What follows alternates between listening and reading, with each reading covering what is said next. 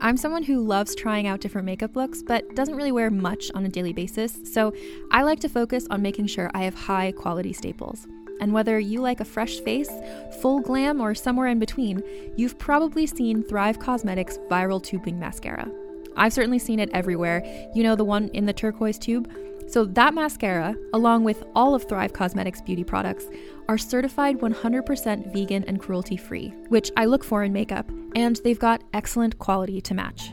And something I didn't know from all the mascara videos I've seen is that for every product sold, Thrive Cosmetics donates either that same product, another product that is needed more, or a monetary donation. They've worked with over 500 nonprofits to help with a wide range of causes like supporting cancer survivors, people experiencing homelessness, education access, and so much more. Knowing that makes me feel even better about using their products. And I do enjoy using them. Like I said, I like having high quality staples, and so my favorites are products that are multi-purpose, like the Brilliant Eye Brightener. It comes in a bunch of colors, and I like using them as eyeliner, eyeshadow, and even highlighter. Thrive Cosmetics is luxury beauty that gives back. Right now, you can get an exclusive 20% off your first order at thrivecosmetics.com/thrive. That's Thrive Cosmetics, CAUSEMETICS.com/thrive for 20% off your first order. Calling all lovers of mystery and fans of a good story. If you haven't already heard me talk about June's Journey, you're in for a treat. It's time to don your detective hat in this free hidden object mobile game that delves into the captivating journey of June Parker, a self-proclaimed detective on a quest to unravel the mystery surrounding her sister's untimely death. In June's Journey, you get to play as June, deciphering clues and unveiling secret plots within thousands of beautifully illustrated scenes. And did I mention it's set in the glitzy 1920s? New chapters are added weekly, so you will never run out of new thrills to uncover, and you can also personalize and decorate your very own Orchid Island where the story takes place. How sharp are your detective skills? Find out when you download June's Journey on your Android or iOS device, or play online via Facebook Games. Your detective journey awaits.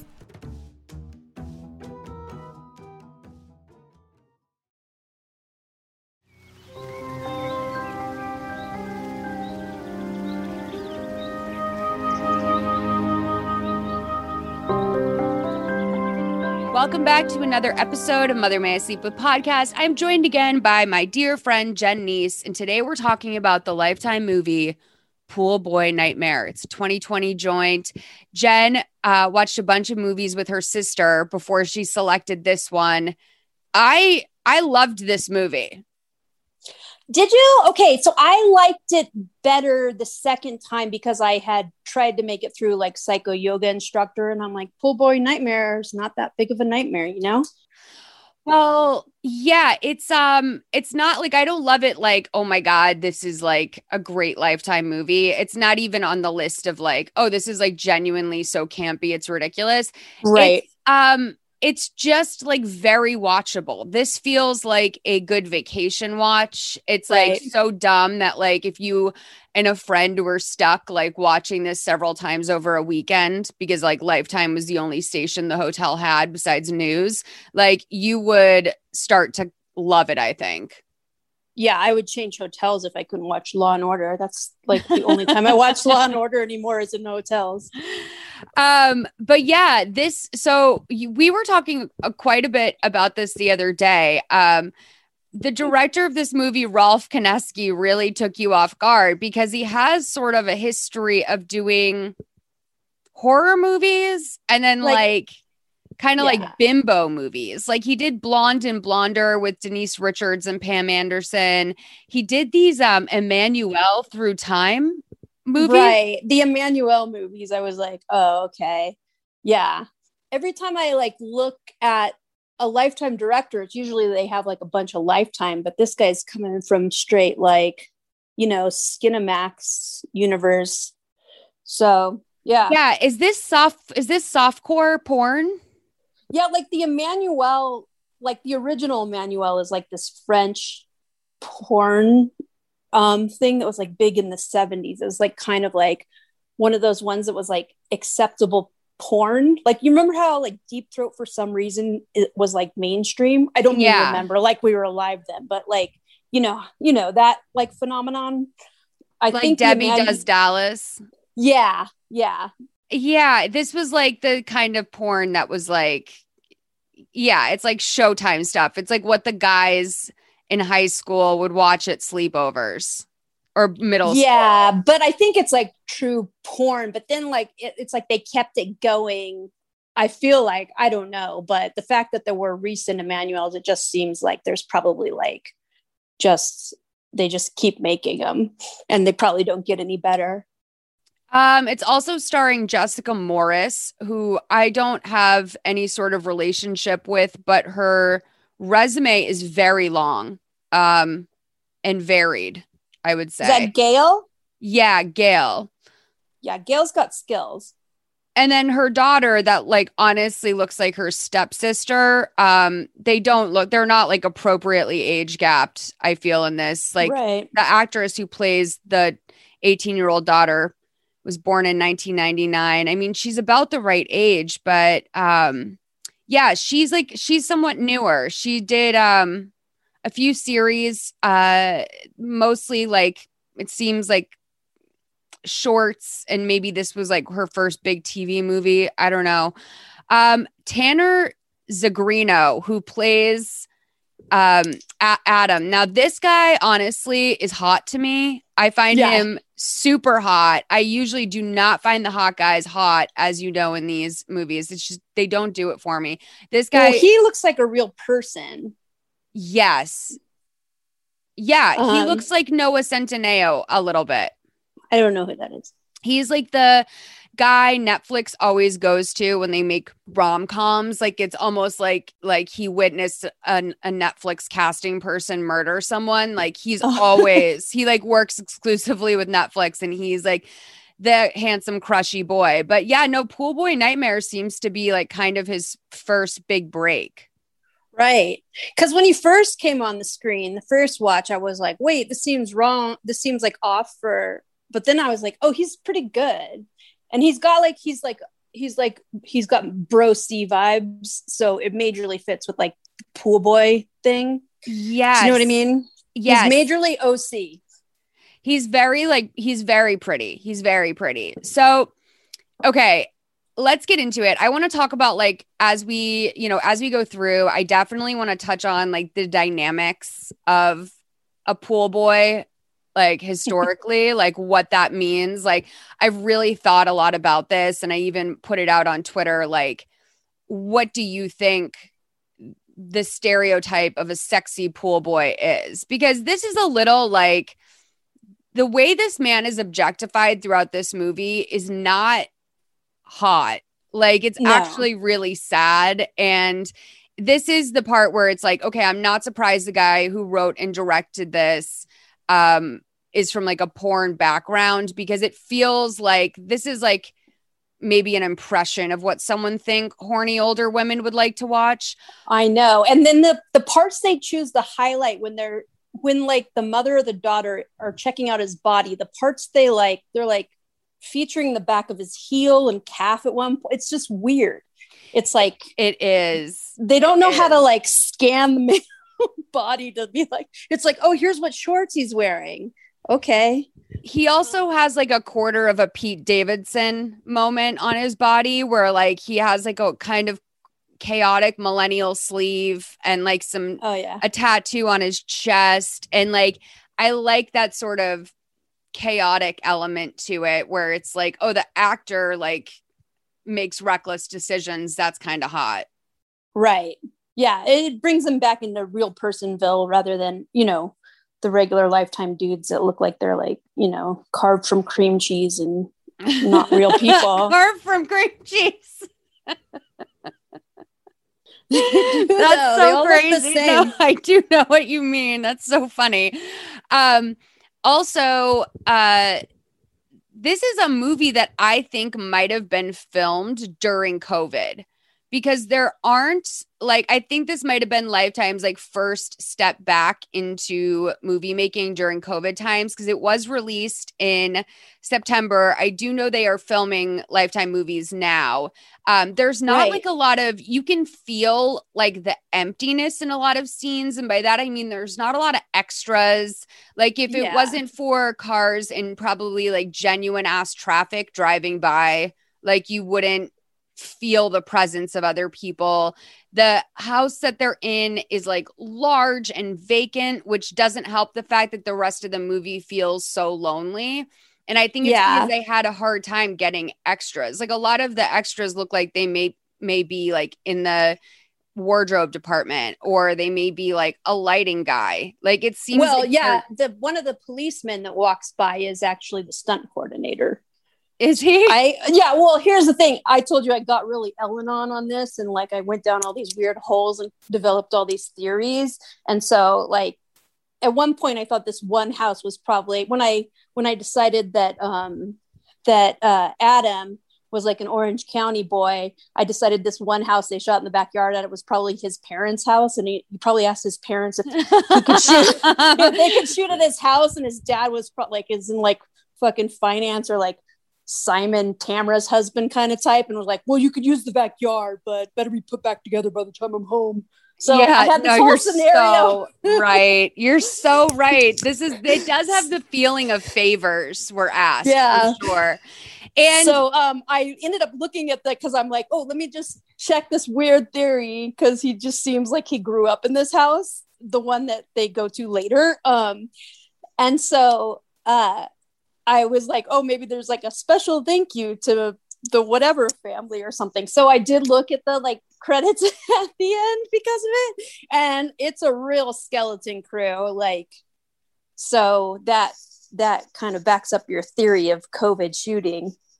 Also, can we tell people, just because you said it so quickly, Ellen is Jen's version of QAnon, but for Lifetime.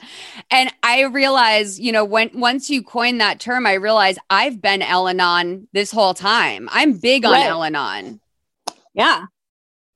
Oh, remember last time so the last time I was on, we talked about the director had one in the, like, when he was shooting called Mile High Club or Mile High Club or something. Yeah. And that one's on the app now. It's out. Yes. They got it done. Someone told me I needed to watch that. Yeah. So they did pump them out during COVID. Yeah. Yeah.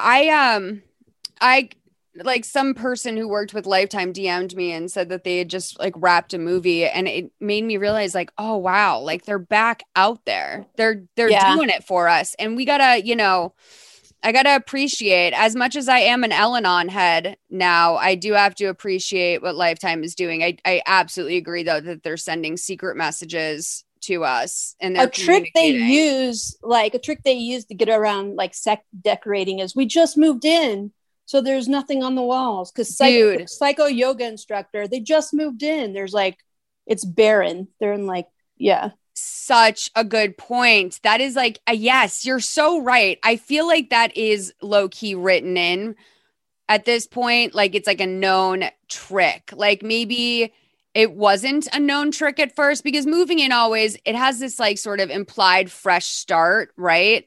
Yeah. But it's such a great way to cut back on like homewares and making an environment seem homey, because they did give our teen girl like a bedroom that was pulled together really quickly compared to the rest of the house. Right.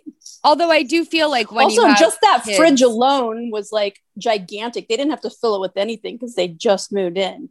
Right. Oh my God. The fridge is like an embarrassment of riches. So, okay, we see this pool at night, and it's like a figure-8 pool in the backyard of like a McMansion. And this woman is in like a floral robe and her bikini on her cell phone. And she's telling whoever she's talking to that he needs to leave her alone. It's over between them. And then the phone breaks up, but she decides to go for her night swim anyway. So while she's swimming, she thinks she hears someone. So she stops swimming her laps, and suddenly a pool skimmer is put over her head. We see this mystery man on the side of the pool pushing her head into the water with his hand. When she finally manages to like get back up, he smashes her face into the side of the pool, then transports her body to the upstairs bathroom, into the bathtub. The murder scenes were, I mean, the violence was good in this. Like they did a good job. Well, maybe that's because he has a horror background, this guy. Yeah, they did do a good job with that. And you know, one thing that never comes up during this, which I feel like it should have, was that there would be like chlorine in her lungs. That exactly. Yeah.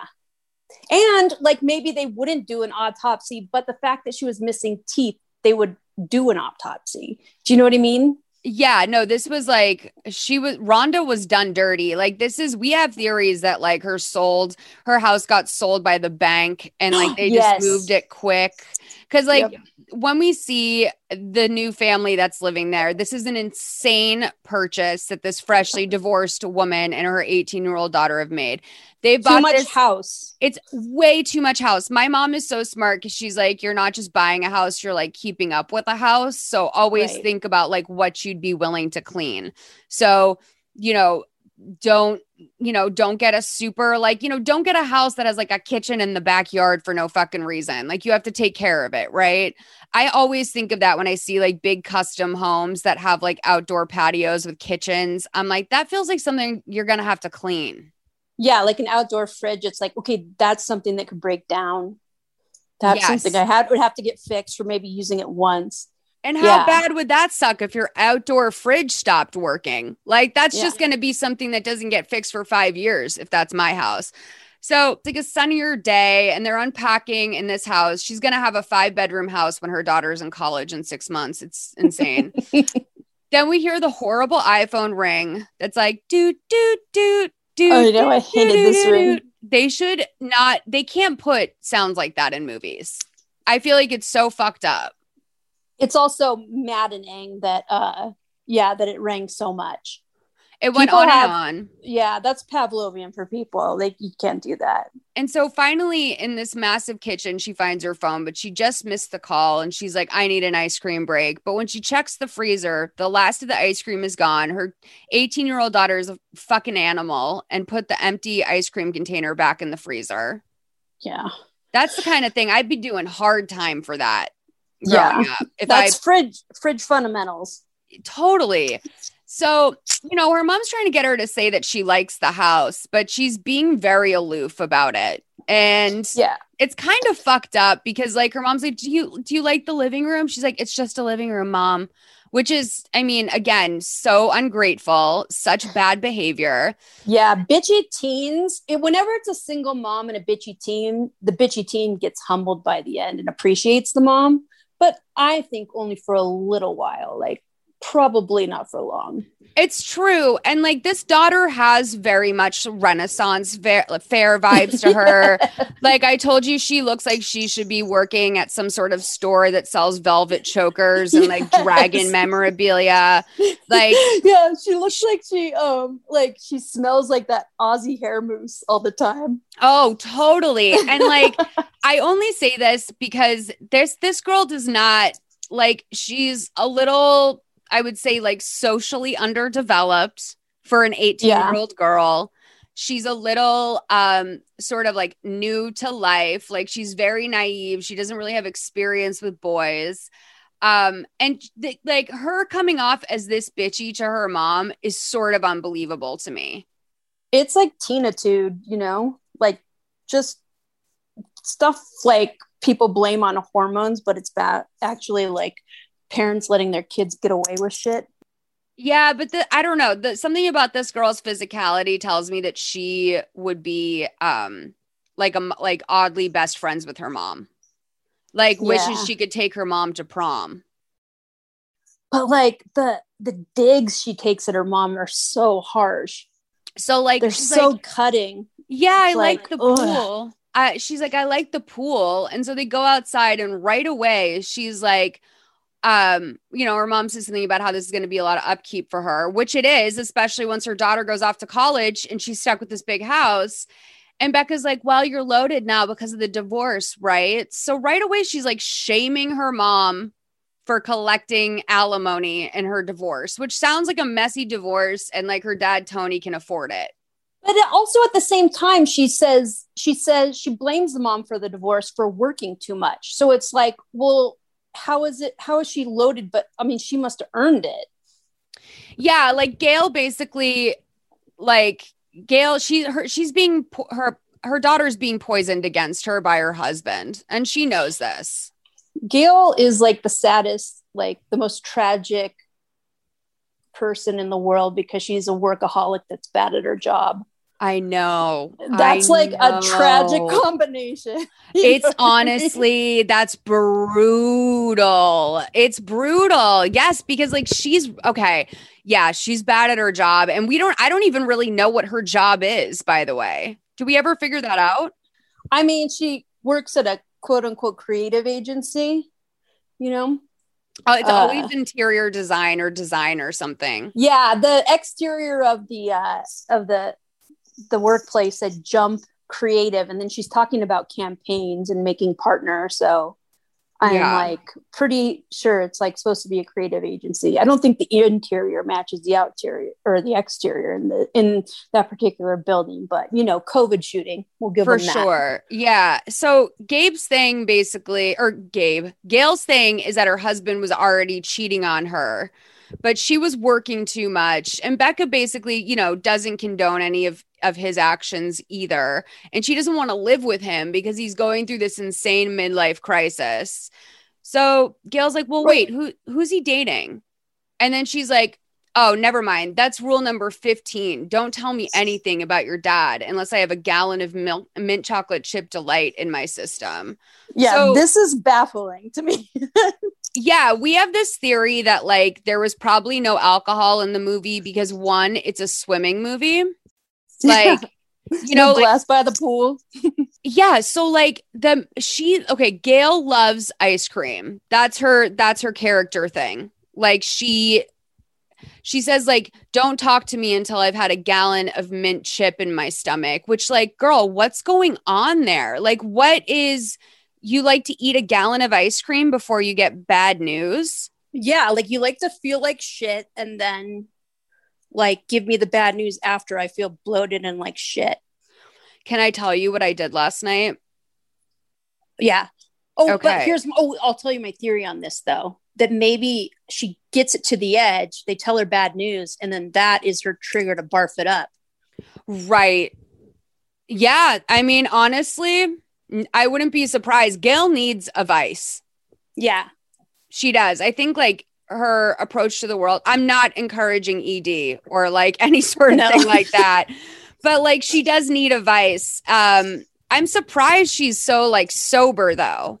Like I kind of want her to be having cocktails because I feel like she deserves it. That might have like, if Gail just relaxed and had a glass of wine, unless she's working some sort of program, I feel like she wouldn't have wound up in this situation. Well, a couple times when she like that part where she forgot the jump drive and she's like walking back into the house, she's so intense. It's like almost like self-punishing. She needs a glass of wine or something, or like, you know, some Bikram yoga or some sort of release. So, okay, what I was going to say about just like feeling sick to your stomach last night, I got very stoned. I don't know if you guys have heard, but I'm a stoner now. I've been smoking like flower for the first time in a really long time because I just hit my vape and they're not very strong. So like, I never get like stoned, but recently I started smoking again. So I'm a stoner. Last night I was stoned and I decided to, put some olive oil and garlic and red peppers and just a bunch of shit into a pan with some. Oh, when you said olive oil, I thought you were about to say in your vape. No. And I put like a bunch of pasta and I covered it in water and then you like bake it at 350. So it gets all boiled, but like in the oven. Yeah. And then I put like so much Parmesan cheese on and I put buffalo sauce and I put like garlic herb butter, and I put frozen mushrooms from a bag, and I put like all of this shit on top of it, baked it for another $3.50. I ate it. Now, I have become so keenly aware of the fact that I am gluten intolerant in the last 24 hours. I honestly look like I am 9 months pregnant. I am so bloated. I ate only like one tiny bowl of the pasta. I went on this whole journey for like almost nothing. Was it yummy? I don't remember it being bad, but I remember thinking like I went way overboard with the spice. Right. And also, I just don't eat, typically I don't eat pasta like that. Like, I'm kind of like, I kind of have known that like I can't really like go hard on gluten. Like, I've known that for a while, but like waking up today and like seeing my profile in the mirror and realizing that I looked like Arnold Schwarzenegger and Jr., like I was going through it. Not just like a regular pregnant person, but specifically Arnold Schwarzenegger and Jr. That was like you were swole everywhere, but particularly the belly. Yeah. And from Austria or wherever he's from. I felt like I felt Austrian as well this morning. Was really going through it. So Becca offers to go pick up some ice cream for her mom, but she's got to lend her the car because she doesn't have one. And she goes, well, maybe the fairy car mother will make an appearance at graduation. Here's my keys. Go get some ice cream. We never come back to the car. This movie has the most jarring ending ever. I do want to give props to them for cutting it when they did, because I always complain about the little tag on scenes they do. But the fact that this movie ended the way it did shook me to my core. I know. Well, they needed a tag on scene. I mean, maybe I should wait to mention this till the end, but no, they should have. I mean, I'll say it now. They should have had in the tag on scene her mom giving her a car. Because, like, what is this for other than to say that Gail is a cuck? Well, also, they put him in the police car and then they drive off. They go back into the house. Meanwhile, there's a dead dude in the pool. No, I know. I know. They're like, okay, good night. So Becca goes to Creamology Cereal Bar, which looks like one of those places that people started with the best ambition. Like, this is very LA. Like, some family opened this Creamology Cereal Bar, which is like not an obvious ice cream place. Cereal bar? Yeah. And, you know, these places just somehow survive for years. I don't know if it's a rent control thing or just enough people getting stoned and ordering stuff randomly on Postmates, but the valley is filled. Or like places. Highly walkable. Yes. Or between two like other popular things. There is a cereal place in London on Brick Lane that's called Serial Killer. And it's like a full on, they have like every kind of cereal, international cereals. Like, no, that place is famous, especially because like it is kind of like balling on their part that they can get people to pay like $10 for a bowl of cereal. Like, that is some amazing overhead.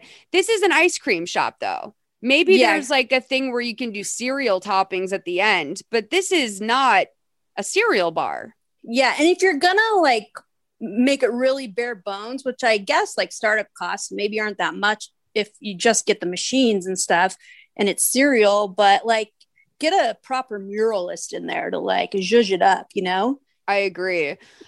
So Becca goes into Creamology and she pays her best friend a visit, her best friend Jackie, 618 to 1740. Weird friendship is about to get introduced. Thank you. Scoop you later.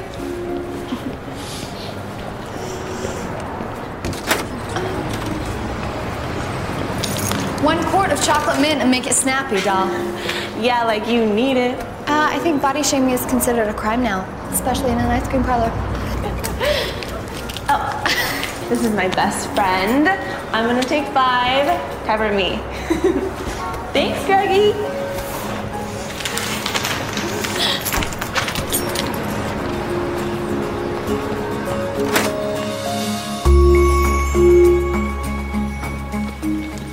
So, how's the new digs?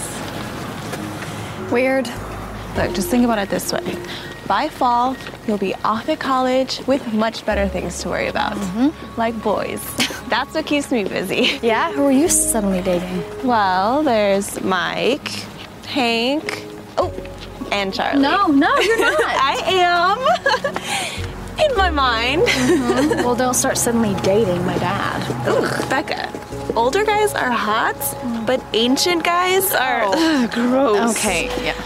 No offense to your mom. Yeah, how are we friends again? Remind me. Easy. We both suffer from low self-esteem. Yeah. All right. I'm sorry. This is like a bad impression of what a dude would think teenage girls talk about. Yeah. This is like when people describe people as boy crazy. Yeah. And like, first of all, we start off with this like obvious like dig at cancel culture when she says, oh, apparently fat shaming is a crime now, right? Like that's someone who wants to make quote unquote edgy jokes and feels like they're being silenced.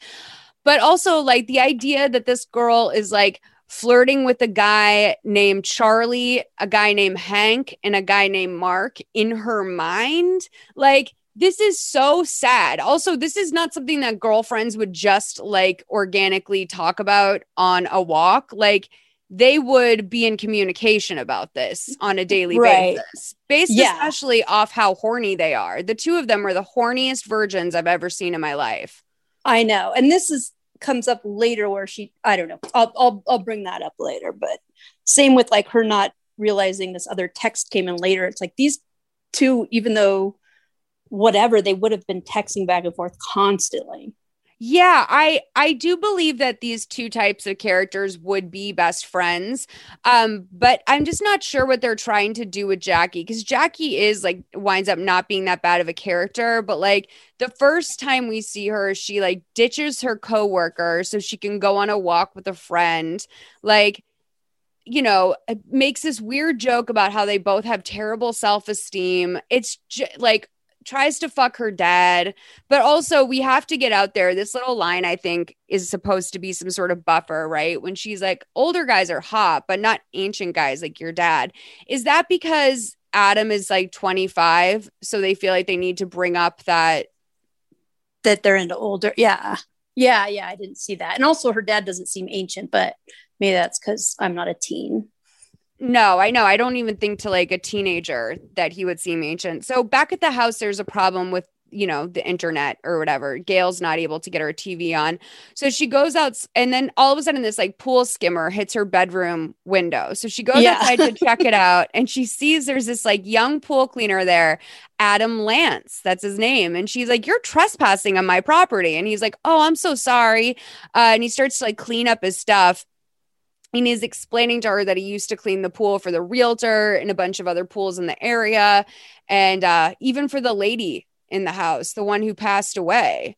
And, you know, she's like already thinking about considering hiring this man. He's strapping, she's checking him out. Like, she's not really like asking him any questions about the work he does, but this guy's been there for a long time. He's also affordable. So she hires him.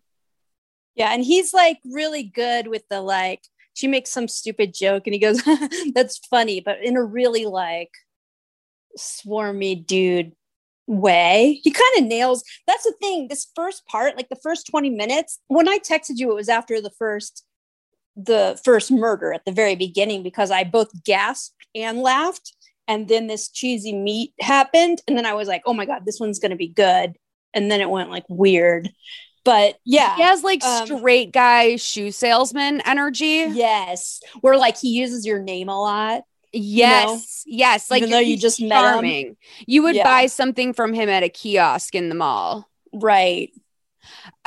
So Becca returns with the ice cream and runs into Adam in the backyard, and he turns around to see her just like staring at him. She's gawking. And she awkwardly introduces herself. And, you know, it seems like she's never spoken to an attractive man in her life. And he's like, oh, your ice cream is melting. And she goes inside. And based on this scene, I told you, earlier, I think that if I were to like look back on how my quote unquote relationship with this guy began and how there was like no life in his eyes when he saw me, like, right. I would he like, makes a lot of like innuendos too that are pretty decent. Like, you know, he's like, you're dripping. And she's like, what? not till later though. Oh yeah, I guess. No, you're dripping. When he says you're dripping. Yeah. But it's like almost like go inside, little girl, like put that ice cream in the freezer. It's not like sexy. Right. It's not like the way he talks to her mom. Right. But I think she doesn't know. I think any attention for her is good attention. Oh, for sure. Because she runs upstairs and calls her friend and goes, Prince Gorgeous exists and I'm in love. Yeah. She's into it. But she's also like operating on like, you know, when you're in high school, I think we talked about this before, but when you're in high school and you always have to have a crush on someone, doesn't matter who it is. I feel like, you know, what Jackie has, like Charlie and Hank and Milton or whatever those old man names. I wish. I know that's the other thing. I'm like, what kind of boys are named that? She's got all those lined up. So now I think she was just looking to crush out on someone. For sure. So that night, Gail considers taking a bath, but a woman died in that bathtub. So she has kind of weird feelings about it, decides to take a shower. And this is like one of my theories on how they were able to afford this house, because when someone just died, like in the bathtub, the house is half off. Right. Well, she wasn't murdered that we know. She just had a slip and fall. But also, like, why not get a smaller house with a nice bathroom? Because this bathroom does not look nice to me.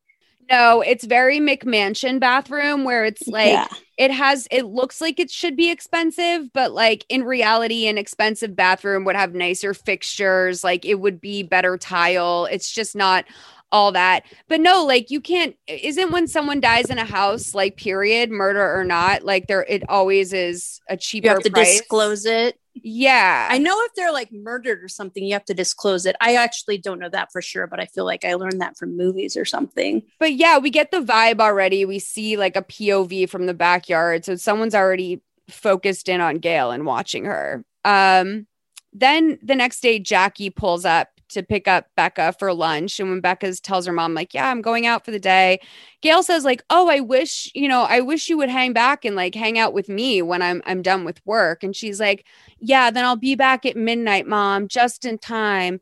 And basically Gail's like, I don't want to work this much, but I'm trying to like, get ahead in this world. I'm trying to do better for us. So they mentioned like on multiple occasions how crazy it is that she works on a Sunday. Like, right. Jesus, oh no, it's like out of control. That big a deal. Yeah. It's like you have two single parents, girl. Like they're going to be working. Also, you're 18. Like, stop holding it against your mother that you have to like spend time on your own and with your friends. So once the girls pull away, there's a doorbell moment. Let's listen to this whole interaction. Hey, Gail. How you doing this wonderful Sunday? I'm all right. Just, finishing up some work. Work? Today? You know what they say about all work and no play. Makes Jack Torrance go crazy. Huh? Never mind. Oh, I just left some of my buckets out back. I thought I'd come grab them. Be my guest. Thank you. Where are you from, Adam? I'm from all over, but I like here a lot. Nice people, a lot of pools. And ever since my mom passed away, I've kind of been fending for myself. I'm really sorry to hear that. It's okay. Where's your father? Well, he left us when we were young, but, we're better off without him. I can relate to that. You are one popular lady. Yeah. Hey, Gail. What are you doing here, Tony? Just wanted to say hi. See how you guys are settling in. And, I was wondering why you hadn't signed the papers yet. We were good. The move was fine. And my lawyer charges by the hour, so he's taking his sweet time finalizing the approval. But, if you're in a rush, you could go ahead and light a fire under. No rush. Just asking. I'm gonna take a drive down the coast. Alone? Not exactly. Hi, I'm Cindy. New car, huh?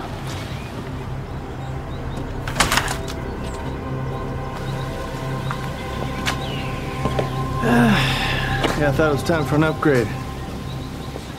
A new model. Maybe I'll let you take it for a spin sometime.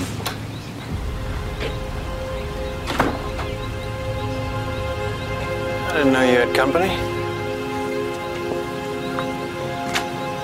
Good, you found the bucket. This is Adam, my pool boy. Cool, man. I'm 25. Sorry, man, just an expression. This is Tony, my ex-husband. A man who acts like a boy. Hi, I'm Cindy. Well, we better get going if we want to beat that coastal traffic. All right. Well, what I was going to say before this is like, she's sitting at a desk and there's just such weird fucking posters on the wall that make no sense. So I had to pause it and look at what these posters were, just because she's like moving in. And then there's these just strange looking posters. And so there's this thing called Annika is one of them. So that's where I started to get into, Elanon, because because Annika's spelled like not the way my imaginary friend Annika was spelled, but a different way. It's a weird way.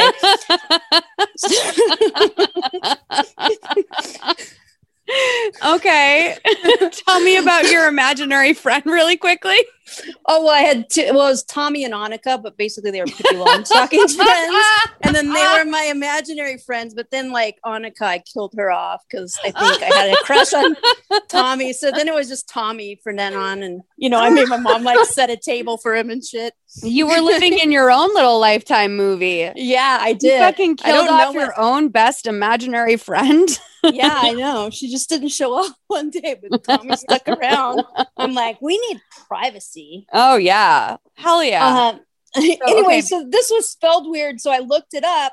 And the weirdest thing, okay, so if they spell on the poster, it's spelled Anninka, right? And if you look at images with that name, pictures of like a model come up that look exactly like the daughter, but it's not the daughter.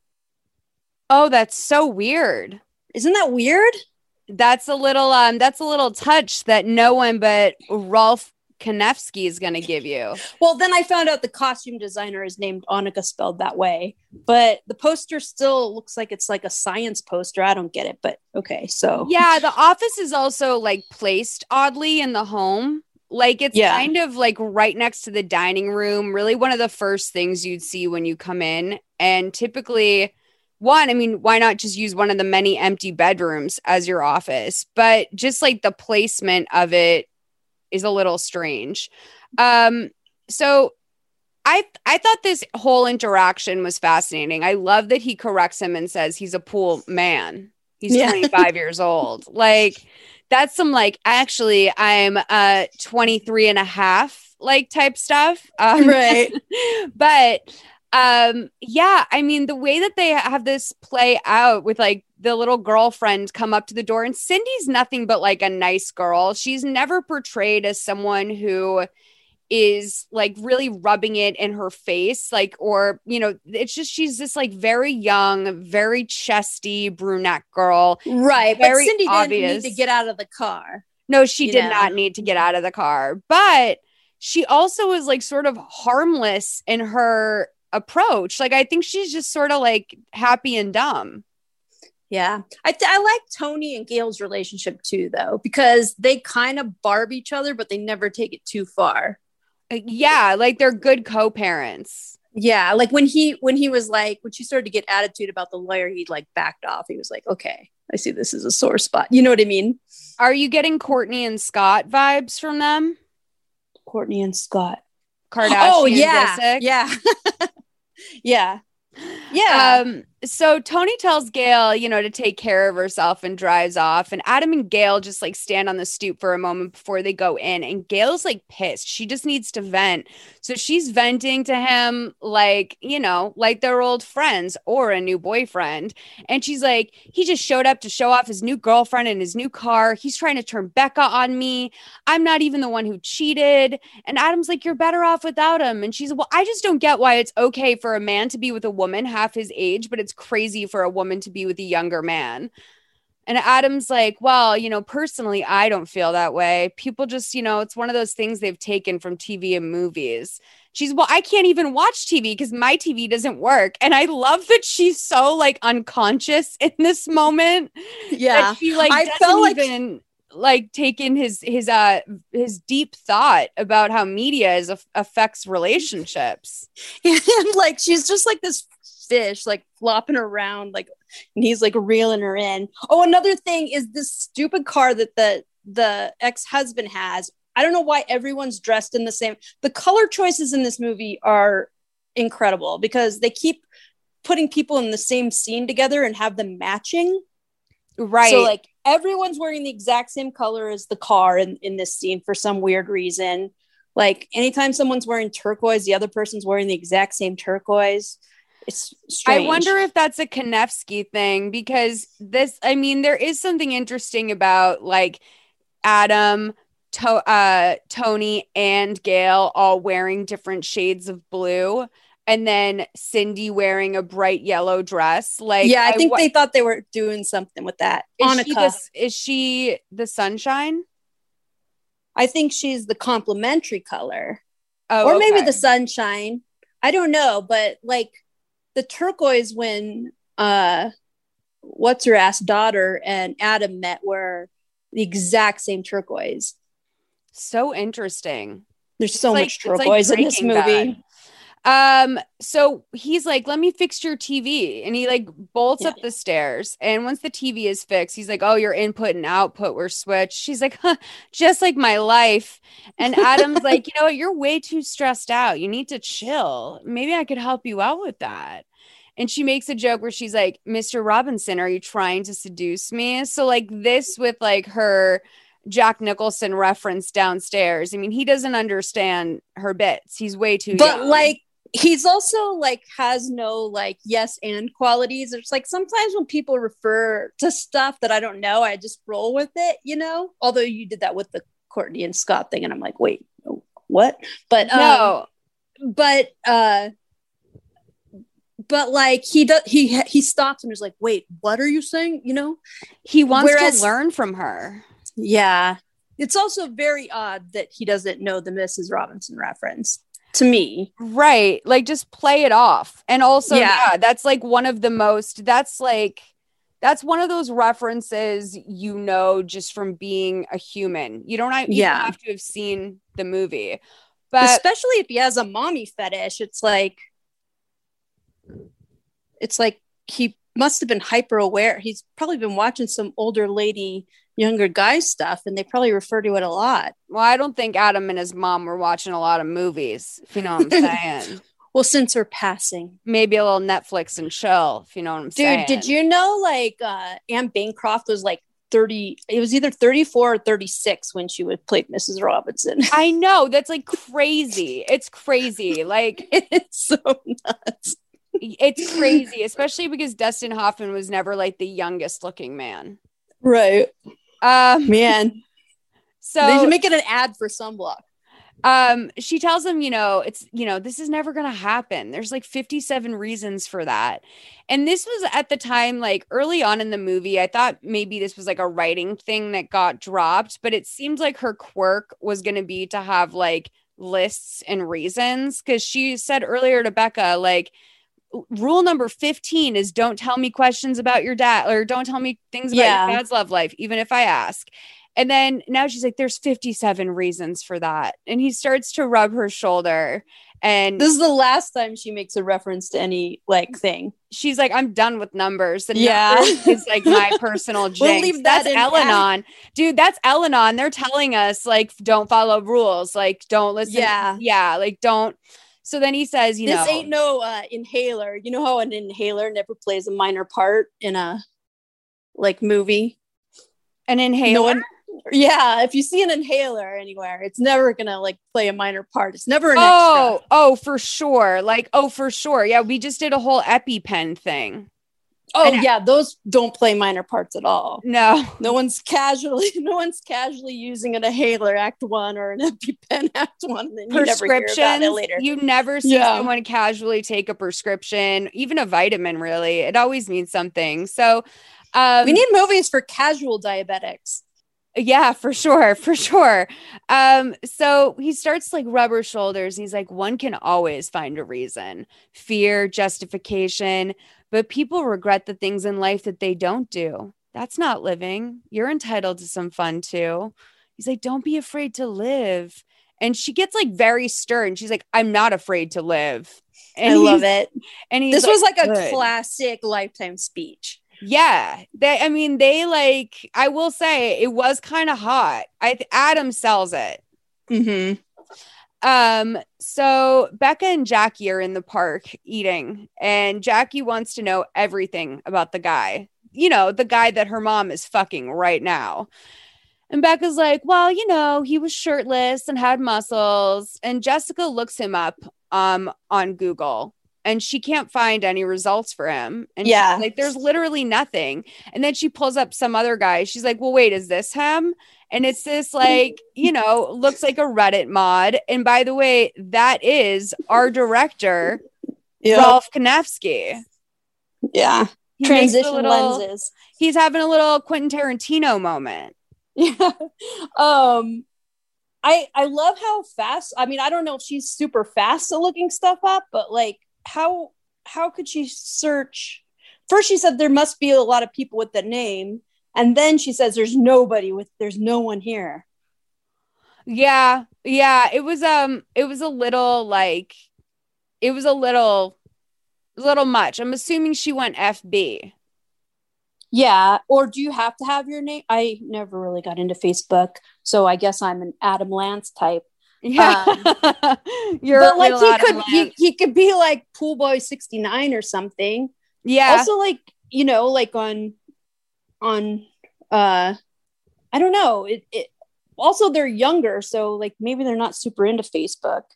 But you can have any name on anything. Like, what if he's like one of those people on Twitter that's like just a high school boy that has like 100,000 followers, but like you don't know his name, but he's like a great memer. Right. I mean, I have a million like Instagram names. You gotta have. Do you know what I mean? Yeah, Sugar Baker and Associates, right here. Horny for Bitcoin, checking in. So, Adam and Gail just wrapped up their bone sesh, and Gail's like, well, "What do I do?" And he's like, "You did everything right." Unimpressive sex scene, by the way. Kind of, yeah. And he's like, she's like, this was a one-time thing for me. And he, you're nice, you're handsome, you're young, but I don't want to stoop to Tony's level and date someone, your age. And he's like, listen, he like starts to get upset because, she's like, he's in love with her a little bit. Like he's a little bit in love with her already.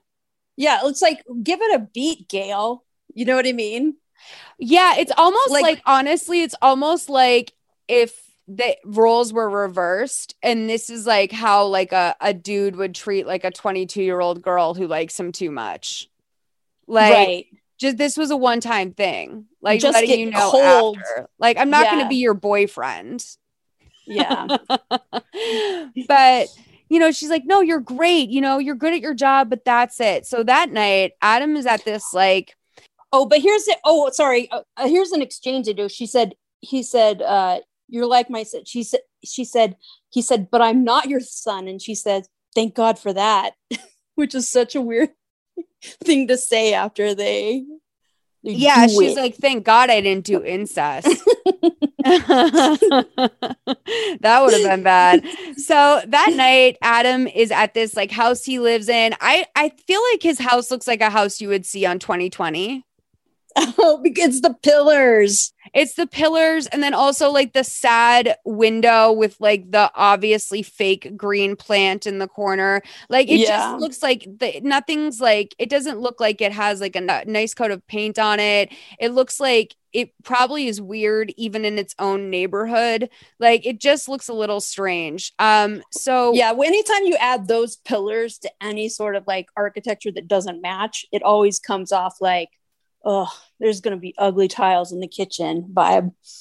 Yeah, because it looks grand, but it's attached to this just like block of a house. It's just like a long ass rectangle. So he's like, you know, dealing with his upset through push-ups and crunching and working through the pain. And we'll see some shadow boxing at the very end, or you'll hear it rather. He's shadow boxing with a wall full of pictures of Gail and Becca, 2222 to 2304. Use me. She used me.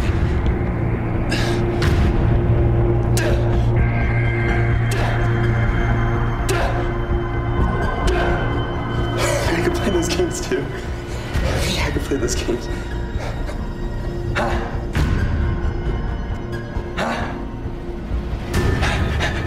Playing games, Gil. I know plenty of fun games.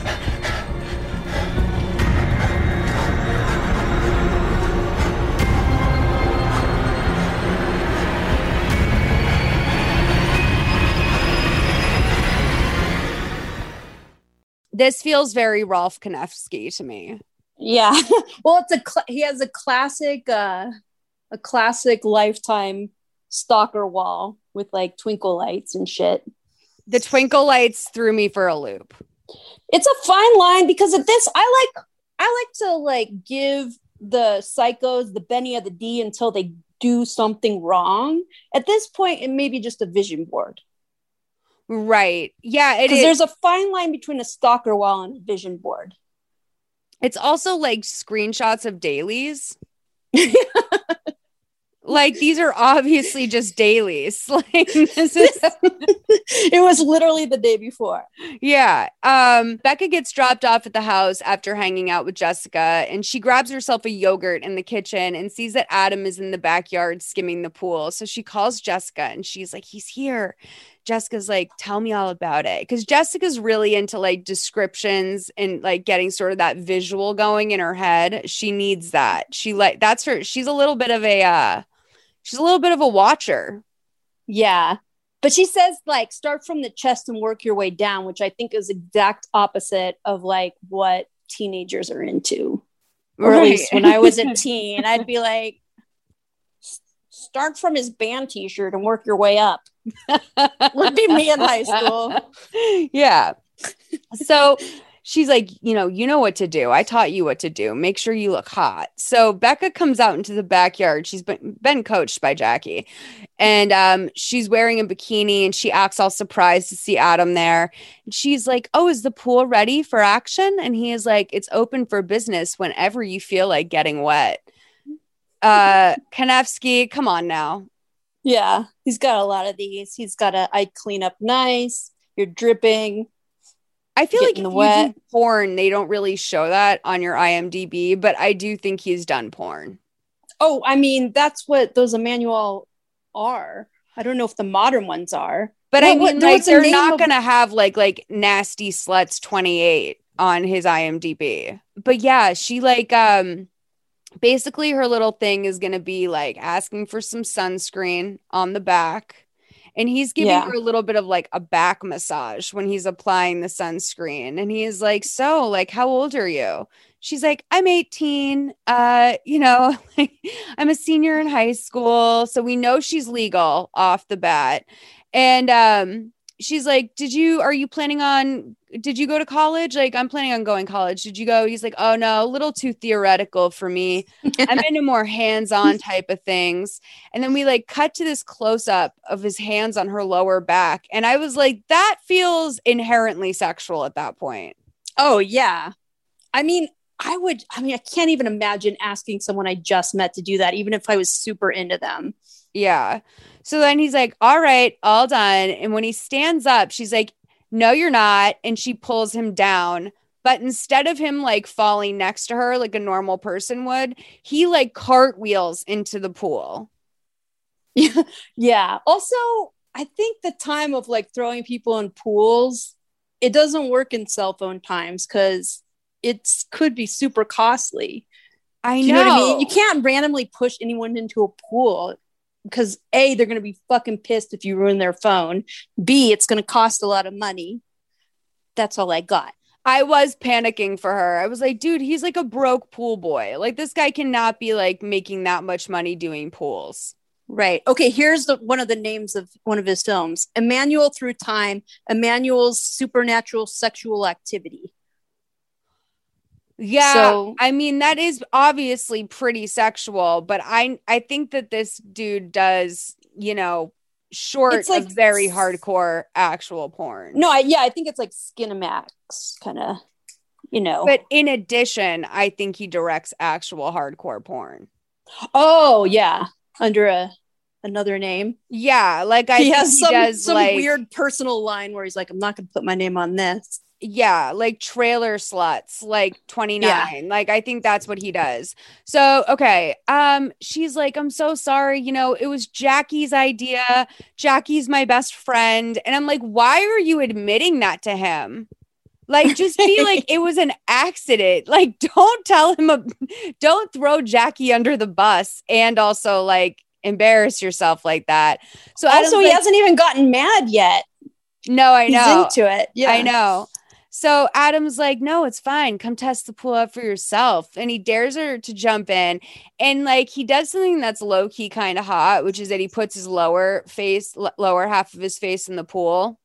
Isn't it kind of hot when that happens in real life? Yeah. For a second, Yeah. You're like, oh, that is kind of hot. Like you're seeing a new version of them. Yeah. So an eyes up. You get the eyes up. Start at the nose and work your way up. So they're like playing around in the water when Gail pulls up after work and she hears them playing in the pool and heads to the backyard. And Becca acts so guilty. Like you can tell how much she likes him by how guilty she reacts. And Adam is just so nonplussed. And Gail's like, could you come talk to me inside? And so Gail's like, I thought I made it clear that yesterday was a one-time thing.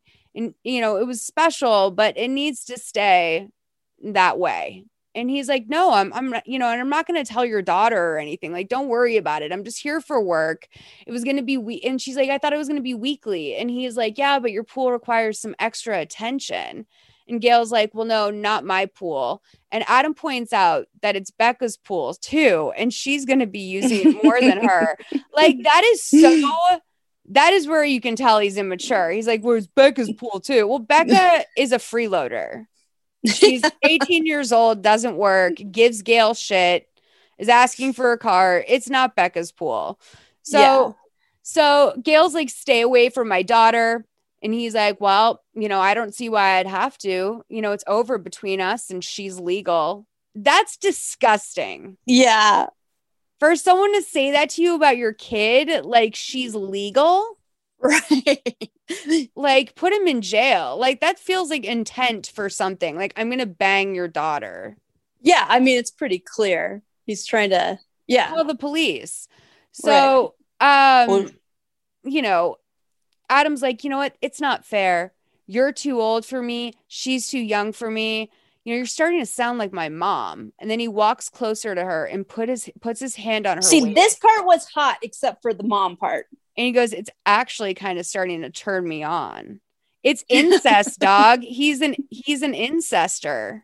I know, but he almost gets her. That's the thing. If he would have played it cool for long enough, she would have come back around. He would have laid off the daughter, played it cool, came once a week, when she was having one of her hissy fits, she would have come back around. And he almost had her at this point, but he didn't. And this was even with the mom weird stuff. She's like, she's like, you should go. And he goes, well, you're the boss. And he like walks out the front door, like such big dick energy, like really serving me some fuck you, Gail. And I wrote in my notes, that was hard for Gail to pass up. I mean, it would be hard for me. I probably would. I mean, she's dead ass sober though. Like, I'm not going to lie. I'd have to have a drink in me to give in to like a 25-year-old trying to seduce me. And I'm like, I have no daughter. I have no responsibilities. Like you have a daughter right outside. Yeah. So a daughter that also thinks she's going to fuck this guy, by the way, which is so weird. Like when you think about like the psychological horror of that, like knowing gosh. oh God, I think it's gross to fuck siblings, let alone this. So Ugh. Adam comes out to the backyard to tell Becca he has to go, but is she free on Saturday? She's like, I can make myself free for lunch. So on Saturday, Becca is getting ready for her lunch date with Adam at her vanity, and her mom notices that she is very glammed up when she stops by her room. Of course, I'm going to play She looks this exactly like she does in every other. No, scene. she looks like she's going to the Renaissance fair, dude. Like they gave her like blush that was like a couple shades too dark. She looks like a child who did makeup in her room. It's like it's so over the top. Like she has this like statement necklace on. It's like a chunky yellow bead, and it's like it looks like something. Yeah, dangly earrings. Yeah, that's like the jewelry you wear to church. Like that's like church flashy. That's not like anthropology teacher. It's not what you wear to go like fuck some hot dude. It's some glass bead yellow necklace. Right. With way too much blush, looking like you're going to the damn fair in a cotton dress. The cotton dresses in this are so bad too. The dress. Oh my gosh. Becca neutered her. This is some like 579 throwback shit. Did you guys used to have those? No, I thought it was like LuLaRoe. Shitty, like back in mall days, it was like a shittier wet seal. It was like everything was like $8. Oh, okay. I thought it was like the size thing, like 024 or whatever it is in Mean Girls. Oh, well, I think it was called 579 because of that. I don't know, but it was like really like those kind of cotton dresses that like exactly those dresses, and they were all like $8. No, it looks like LuLaRoe or something to me, and I wonder if they purposely sort of like had her covered up and like in youthful clothing because she is so close to age to the character who plays the mom, or they like seem like siblings, like step siblings, like I said. Yeah. Because Jessica, it's Jessica, right? She wears the same kind of dresses. She has those cotton, like bouncy dresses too. Is it Jessica or Jackie? I thought it was Jackie. Jackie, sorry. Guys, we're not going to be great with the names in this. I'm warning you on that. They're not sticking for me either. The weird thing is that we're recording this literally at noon on a Sunday. We are both sober. I'm sure my Adderall just hasn't kicked in, but like, yeah, this is how I'm showing up for you today. Every time it's something new. So let's play the clip.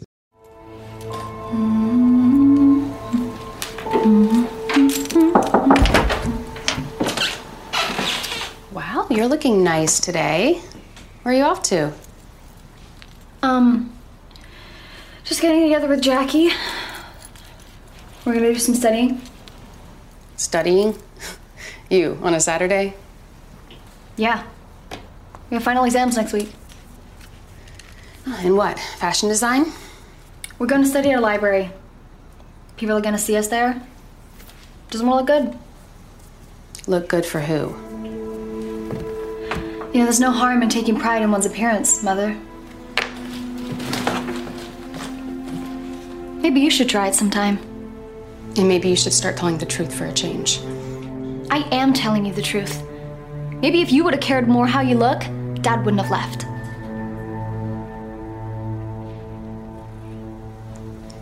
Do you really think that?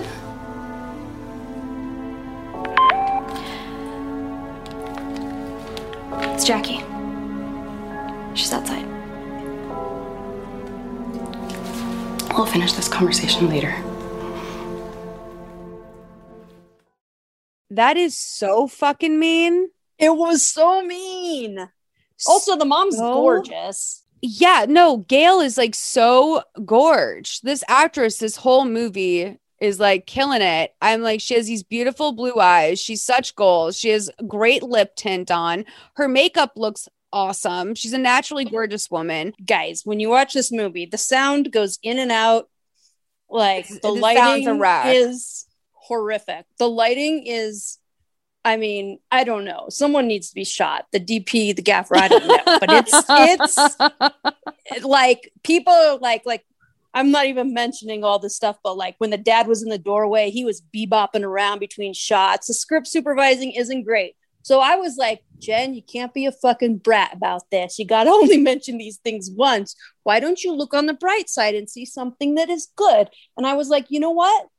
In Lifetime movies like this, people's hair, like especially people like Gail, sometimes it's just whack.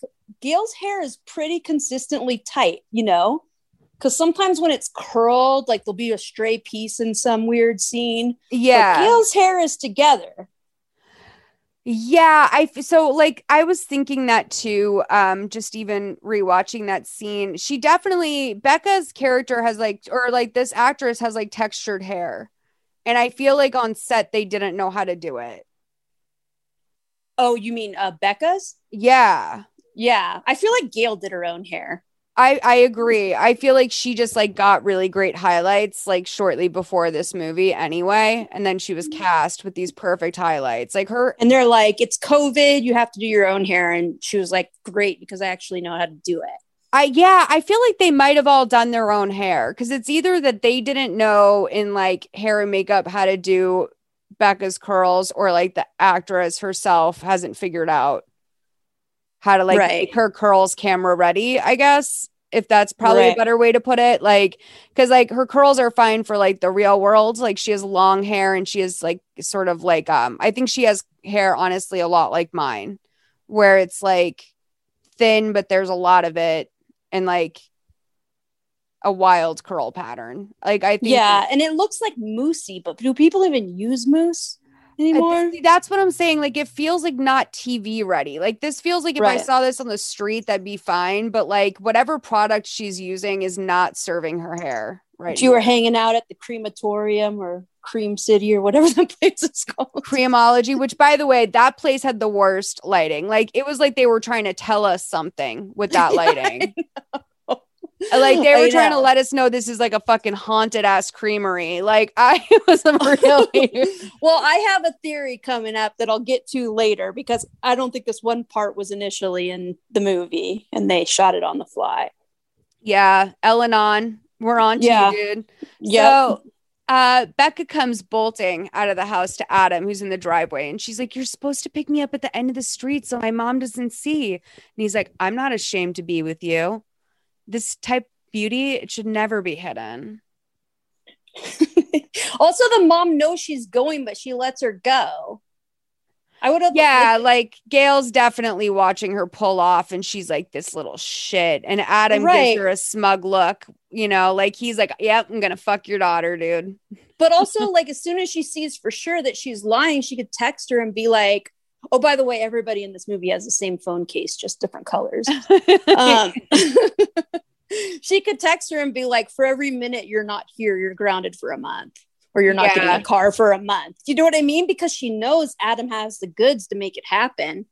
You know, she's fallen victim to it. She's like, so why would she just like, why would she let her go off? Anyway. Yeah, it is crazy. Like it's a little interesting that Gail decides to let this one slide. And I feel like it's because Becca just tore her like 20 new assholes and she kind of doesn't want her in the house to begin with. She's like, fine, let this little cunt go off with this monster. Who cares? Also, I think she's going to have a big cry by the way she said, "Do you really think that?" I know. Like, go out of that house so I can hysterically cry. If I said this to my mom, she would be like, "Bitch, please." She'd be like, literally, please. Like, as it like this, that would like, I don't think this would affect my mom if I did what Becca said to her. Like in reality, my mom would on most occasions be like, "Yeah, fuck you." Like, I'm killing it. I know I'm killing it.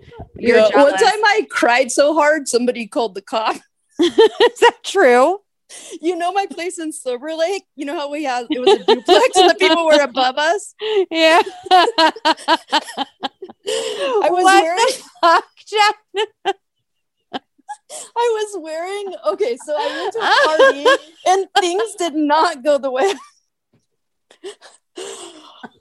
things did not go the way I wanted to at this party. So I come home and I'm upset. And I also had very tight, like, cotton pants on.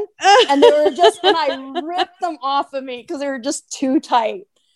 and they literally tore. I think I have a picture of it because I remember taking a picture of the pants the next day, and like making a little like something out of it back. Like I don't know why I did that. Just that's when I had time for bullshit, you know. So I'm like crying, but I'm like hitting the ground, and we had wood floors, but the people were above us. So the people that lived above us, we called them the net gears because they had like a lot of conversations with us about like the internet, and like they're like, is your net anyway, the net gears, like they were like very serious people, even though they were like young. And the net gears called the cops. The cops came. I didn't have any pants on. And I'm like, can I go put on pants? And I was just upset and crying. Everything's fine. But they had to look through the house. And I was just like standing there. Why with did no they pants. have to look through the house? Because just in case I was like hiding someone that may have been beating me or something, I guess. right. I'm like, can I go put on pants? Meanwhile, there absolutely was someone in your box spring, but like that was completely related. No, but I'm dude, like crying. I'm like, you are he doesn't like me. You were the funniest fucking person I have ever met. Like one thing I will give the net gears credit for is they didn't film you like Misha Barton's neighbors. You know what I mean? Like you were going. Oh, did that happen? Oh yeah, she was like on like a 3-day bender or something, and she was screaming. I was just crying, and then I was just like hysterically crying because nobody was home, you know, and I was just like getting it all out. But the net gears are like, they used to have this weird thing where like every night we'd hear them like moving furniture, and we came up with this theory that was their foreplay. like rearranging the living room because that's what it sounded like. It was probably some exercise thing, but yeah, it's like, what if we put the credence over here? That's so true, dude. It probably was like reconfiguring the furniture in the living room is probably some sort of like, yeah. I agree. I agree with that theory. I love that, Jen.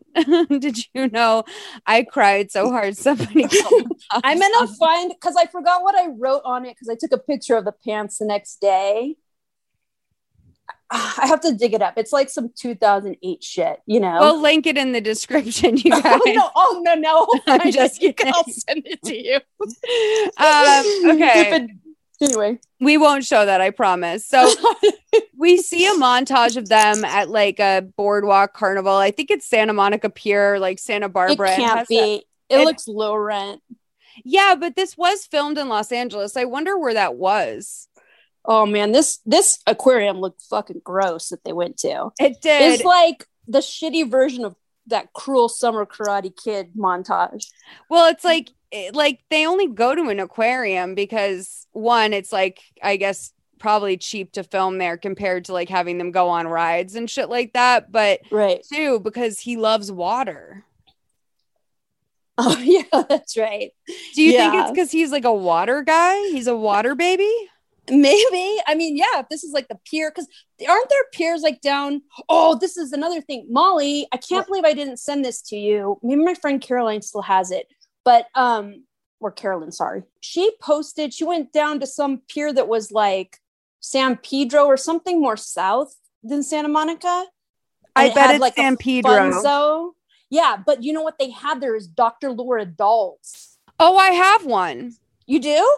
Yeah. I can't believe I didn't forward it to you when she posted about it. Cause I'm like, I mean, these exist? Yeah. And they're at like a fun zone in like San Pedro or something.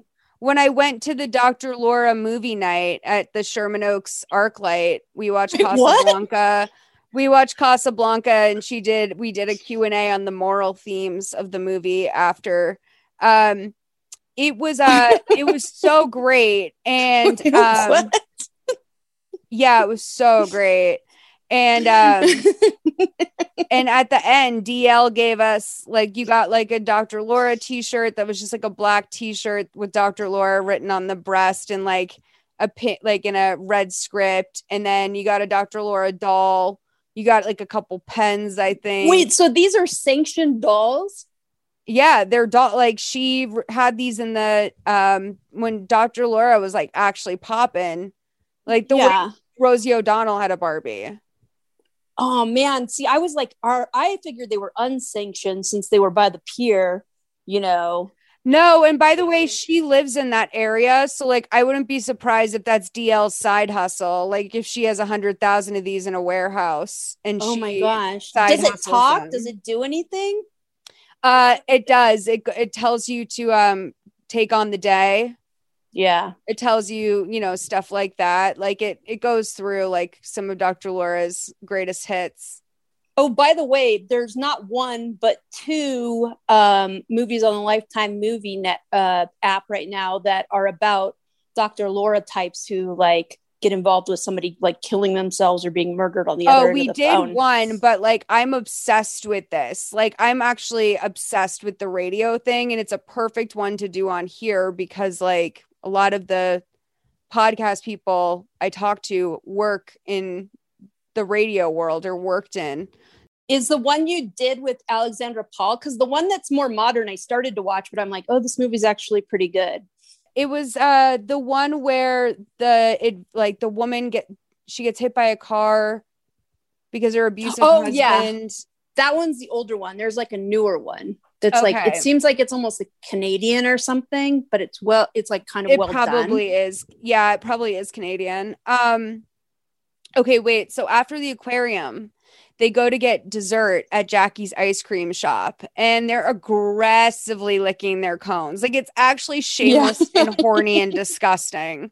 Like it's so gross. And their heads are so close together, and he steals a quick lick of her cone and jokes that, you know, he didn't want it to drip. So they start to lean in for a kiss when Jackie pops up out of nowhere and is like, how's it going? And Adam is like, who are you? Like the way Adam is genuinely just like so assuming that this is some out of pocket, like woman who works at the ice cream store. Like, so she's like, this is my best friend, Jackie, the one who told you to, you know, go and like for me to push you in the pool. And Jackie's like, every boy looks good in a wet t-shirt. And like, she's so horny in front of her friend's date. It's like, dude, calm down. And Adam is very put off by her. Yeah.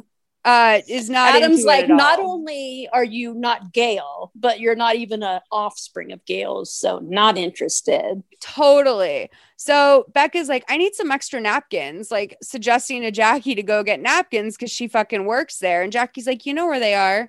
So once the two of them are alone, Jackie's like, hey, how do you spell your last name? You know, I was trying to look you up on social media, but I couldn't find you.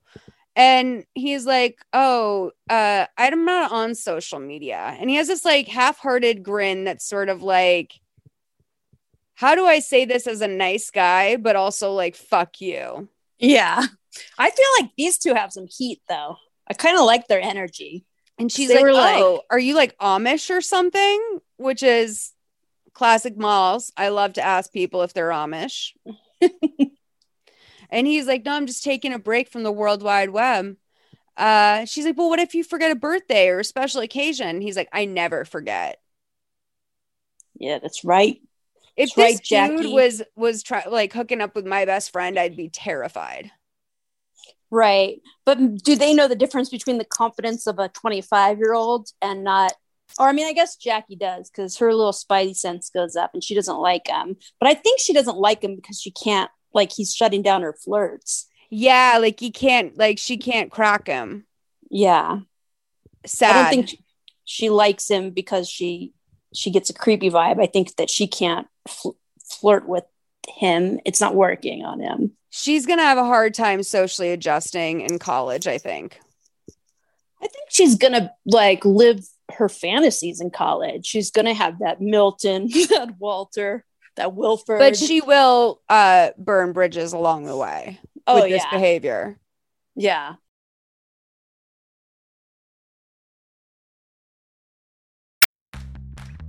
You can shop from anywhere doing pretty much anything. You might shop while working, eating, or even listening to this podcast. And however you shop, we all know and love the thrill of the hunt. But do you also know how to get the thrill of the best deals? Because Rakuten shoppers do. With Rakuten, they get the deals they love with the most savings and cash back. And you can get it too. Start getting cash back at your favorite stores like Sephora, Nike, and even Expedia if you're looking to get some travel in. And getting cash back doesn't mean you have to miss out on sales because those can just be stacked right on top. It's easy to use and based on a simple idea. Stores pay Rakuten for sending them shoppers, and Rakuten shares the money with you as cash back through PayPal or check. Download the free Rakuten app and never miss a deal. Or go to Rakuten.com to start getting the most bang for your buck. That's Rakuten.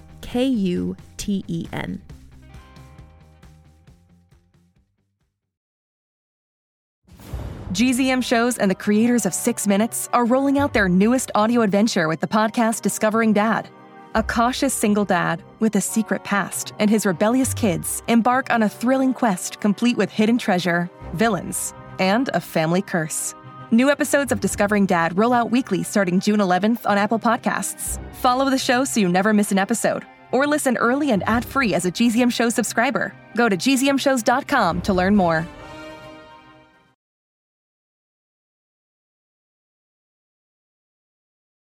Yeah, Becca comes back and sees the two of them kind of in a place, right? And she's like, what'd you learn about each other? And Jackie's like, well, apparently your boyfriend has the mind of an elephant. And Adam's like, I just listen to people when they talk, which is kind of like when he says it, it hits different. Like he's judging all conversations. Yeah, but his comebacks are pretty like he checks Jackie every time. Yeah, like he's got something going on upstairs if he can go toe to toe with Jackie. This Gabby Gabster. So Becca's like, you can't beat a guy who listens. And Jackie's like, I got to get back to work, but do everything I wouldn't do. So the two of them, they have their first kiss. It's very, I guess Jackie would do that. So that's great. And she's all hot and bothered when she gets home. Like truly, she gets home and she seems so horny. But her mom is waiting for her in the living room. And she's like, how are things at the library? I know. But her mom says library. Library. Yeah. Yeah. Did you hear that too? I'm like, I rewound it like 4 times. I'm like, did you say library? I think I did notice that, but I was like not in the place to put it in my notes for some reason. I was like, there was so much going on in this movie, honestly. And Gail's like, stop the lies. Okay. I saw you get in his truck. And Becca's like, why are you making such a big deal out of this? I'm 18. My dad is 7 years older than you. So like, obviously you don't have a problem with it. And it's like that, using that excuse of like her husband is 7. Like, does Becca think she's going to marry Adam, the pool boy? Right. Yeah.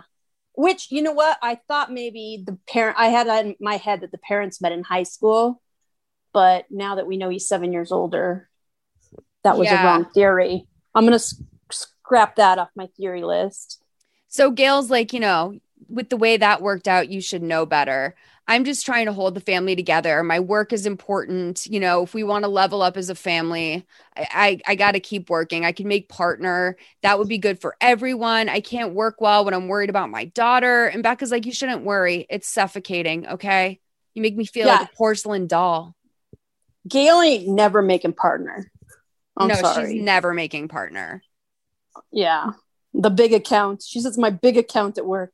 She could even mean a partnership. But like the way her company handles her is very corporate. Like they don't give a shit. Like they really is a commentary on how corporate culture doesn't give a shit about you, because like you would think that like in a better work environment, they would be like, do you need some sort of like help? Like, do you need help with like what's going on in your life? Like you're getting a divorce, you're moving into this new house, your daughter's going to college next year. Like you're being a little absent-minded, but it's a creative agency too, because you know how creative agencies are like faux fun. They're like, oh my gosh, we're storytelling disruptors, or we disrupt storytelling. You got to disrupt. And it's like, oh look, we have so much candy in the break room, and if you want to play ping pong, you can. So but it's coming off at her work like mage corporate vibes, like you're talking about. I call those guys that like run companies like that evil betas. Like a Mark Zuckerberg is an evil beta. Jeffree Star is an evil beta. Yeah. It's a thing. It's Friday lunch. Have a glass of wine. Come on, we're having someone coming in to do a talk. And then the second you show weakness, you're done. Yeah. It's like, no, we just want you to like act out of control. But like once you actually start living in the environment that we've fostered for you, we're going to take everything away from you. I love the word disruption. It makes me laugh every time. And everything's a storyteller. We're all storytellers. So Gail doesn't want her to see him anymore. And Becca's like, tough shit. You're just jealous. And Gail's like, no, I'm not jealous. But what did you guys do? And she goes, everything. I just had the best night of her life. And Gail's face is like major. Oh no. Right. Because it does sound like Becca just lost her V card. Yeah. Yeah. And I feel like Becca did have the best night of her life, but it was like on paper. Do you know what I mean? If she had to write a perfect date, she's like, we'd go on bumper cars and eat popcorn and then look at fish. And then I'd show them off to my best friend. But like dating at that age was never really that great because you were so nervous the whole time. I know I mean, I don't think probably like until I was 25, I couldn't go out with someone and actually be comfortable for the first time. Like, never mind, like eating on a date. Like, I couldn't even eat on a date, like pretty much through my 20s. And now, like, I'm like, do you want to go to Buffalo Wild Wings? Like, now I'm just like, what fucking ever, dude. Like, if I hang out with this guy, he's going to see me eat sometime. Big fucking deal. Like, I've been hurt before. So she grounds her. And Jackie and Becca talk at the pool the next day. And she's like, I can't believe your mom grounded you. Is she home now? She's like, she's not. But, she's got a meeting at her boss's office. She's really been messing up at work and, at home for some reason. This is Adam's fault. And Adam's a cool guy, right? What? Wait a minute. Yeah. Also, how does she know she's messing up at work? Right. And why would this be Adam's fault? I'm confused about this line of thinking. But anyway, Jackie doesn't say anything to this. She just like clears her throat. And she's like, you know what? He's actually kind of weird. You like a guy like him and not online. That doesn't make sense, which is a really good point. He's way too hot to not be online. Right. Maybe they have like a codependent thing where she's like, you're worrying, because she does say you're worrying about me. So you're not concentrating on your job, because the mom does say like, I'm too worried about you and I'm being distracted from work. So then she's like, well, don't worry about me. They just had that conversation. So maybe Becca's really in tune with like the mom being like the mom's stress levels. Well, yeah, Becca's young and has no fucking empathy. Yeah. Well, I mean, she did give her that shitty speech. Yeah, she's completely self-consumed. Like she is like Becca needs to read the 4 agreements. Yeah. I think she will though. Like this like Renaissance fair girl, like she definitely is going to read the 4 agreements soon. So, she's like, even my grandma is online. You don't go off the grid without a reason. You're either running from something or someone. Just feels like something is off. I don't know what. And Becca's like, you're like acting like my mom. Jackie's like, no, I'm not. I just want you to be careful. And Becca gets a text from Adam and tells Jackie that she should tells Jackie she should go soon. So all of a sudden she's like, get out of here. Adam's coming over in a bit. This starts to honestly feel like the fight they have, they're a little too old almost for this fight. She's like, I need to get ready to see Adam, like get out of here. And Jackie's like, you're moving way too fast with him. We need to talk about things, before you do anything with him. And all we know about him is that he cleans pools and looks hot without a shirt. So this is she says looks good with or without his shirt. So she goes, get out of here, Jackie. 2's a crowd. 3's for losers. And Jackie's like, way to treat your best friend. She's like, way to be supportive. I mean, this is like, honestly, they are either too young or too old for this conversation. Yeah. Also, if Jackie was really your best friend, she would be like, Becca, you can never wear yellow. You can never wear yellow bathing suits. Right. Or that doily cover up, I know you're trying to look older, but I feel bad because I feel like I never tell people like, oh, you shouldn't wear that or whatever. That's not a good color. And I feel like that must make me a bad girlfriend. But genuinely, like, I don't think like that. Like, I think everyone looks good, honestly. Kidding, but like, I really feel like somebody that's pale knows. As a paley, as a blonde, like, you know, I you can't wear wear a yellow yellow. bathing suit. You know what I mean? I can't wear yellow. No, Yeah. no pastels at all work for me. But like, I wish I had that because I love it when I meet like bitchy girls who are like, no, Molly, no. Like, I love that. Right. Like, I've had friends be like, no, we got to try better. And I'm like, see, I wouldn't know to tell you that because I always think everyone looks great. Well, I'll only do it when I'm asked.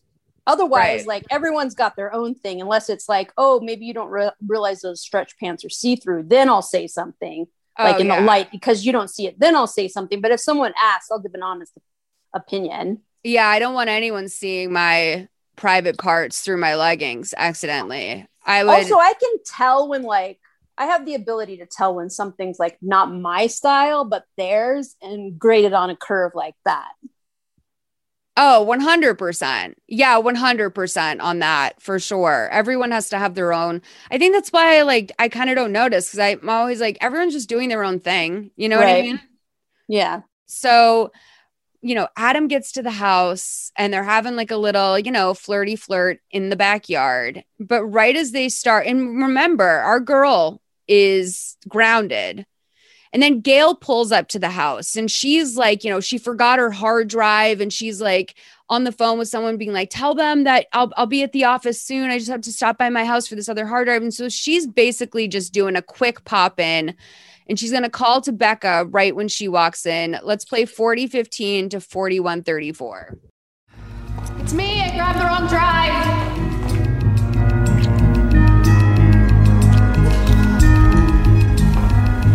Becca? You here? Becca?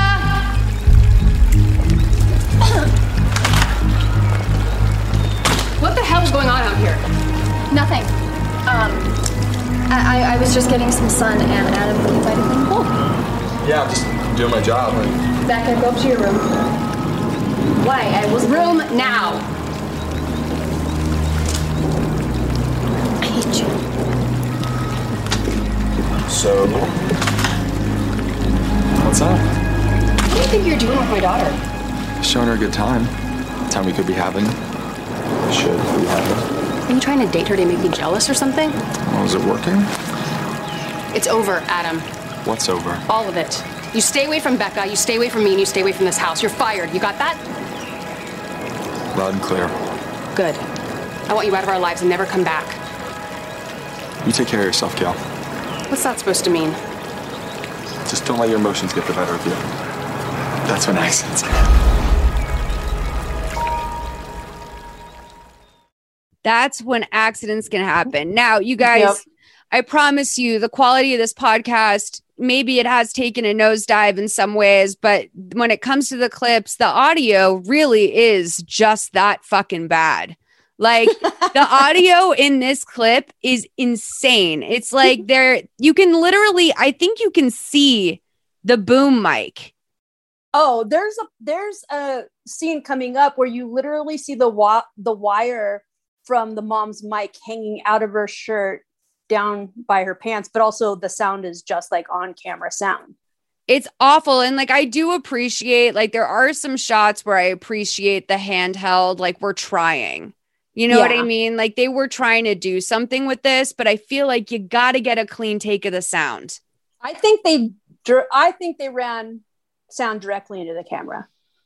Oh, for sure. And then the music over it is just a lot. There's like something wrong with the mixing, like, cause there's no way to get levels off of however they're mic'd. So like, and there's no way to do ADR over a scene like this. It's so, it's shot so specifically. Now, okay, this actress who plays Becca is literally so good at looking like a guilty ass teen who just got caught making out with someone. Like she killed it. Like she was so not natural, like absolutely had a flushed face. And these two were really going at it for Lifetime. They were kind of porno making out a little bit. Right. This is when the mom very walked up intimate to get her making out. And she had like such like crazy energy, even just walking up for getting the drive. She had like such, I feel like she has that energy at work and it makes everyone nervous. Oh, for sure. For sure. Oh yeah, definitely. So Gail gets a FaceTime on her work phone from Victoria. So this is like when I started to feel like, okay, for sure this movie was filmed in quarantine, because like when you think about it, it does seem almost like they quarantined in that house together, like the main actors, and like they just filmed this over a week or something. But she gets a face, and like maybe the part where Gail acts with them in the office, maybe that was filmed like after another period of quarantining. Oh my gosh, that would make sense to get the big house then, because they can house people there. Yeah. I like the idea of like one of the actors being so serious, being like, this is a good thing because I can live in Becca's bedroom and really get into the character. Exactly. 100%. That's why she like was so Renaissance fair when her mom came in on her doing her makeup, because she's like, I've been practicing this for 2 weeks, babe. Like, I know my blush combo. I like to go a little, I think Becca would do a little extra orange. Yeah. But yeah, so she gets this FaceTime on her work phone from her boss, Victoria, saying that she doesn't need to come in today. You know, and Gail's like, I don't get it. I prepared all this stuff for our meeting. And Victoria tells her to just send everything to Scott. This meeting doesn't concern her. So, you know, this is not good. This is the kind of way people talk to you at work, and you're like, this is not good. Also, toxic work environment. Depending on how bad Gail is fucked up in the past, like the way Victoria is treating her is very harsh. I think Victoria is just waiting for her to fuck up, like where it'll be enough times that she can legally fire her. Exactly that energy. So because but also stupid Gail like shuts her computer after, like, in frustration after she talks to Victoria and like stares out the window. It's like, send the shit to Scott, Gail. Yeah, like I would do that post haste. Yeah, I mean, you already had to drive home to get it. You were supposed to have it. Like, don't get on the phone and have like a bachelor moment staring off at the pool. Like, give that shit to Scott. So like Gail basically tells her, like, you know, she tries to beg her for a moment. She's like, we had a family emergency. And Victoria's like, honey, everyone has priorities. I get it. We can discuss your position at the firm tomorrow. Mm-hmm. Rough. Victoria scares me. But, you know, Gail, she decides to take a little swim to unwind, as we said. And when she's doing these laps, all of a sudden she smells something. And she opens the cover to the filter, and there's a dead rat floating in it. Great. Absolutely disgusting. It's so disgusting. When did he even do this? Like, where did he find the dead rat? Also, when he said, I'm just doing my job, he said that like 4 times. 4 times. I'm just doing my job. Just here to do my job. Like, that's running out of steam, bro. Yeah, for sure. So like at a certain point, you got to start pretending you forgot your sunglasses or something. Yeah. Well, he already did the bucket. He already like swung back for the buckets. Right. That's true.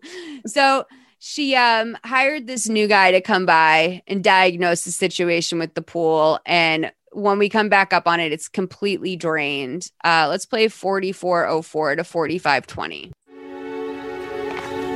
You say you found the rat in the filter pump? Yeah, I did. Was the cover off? No. Odd.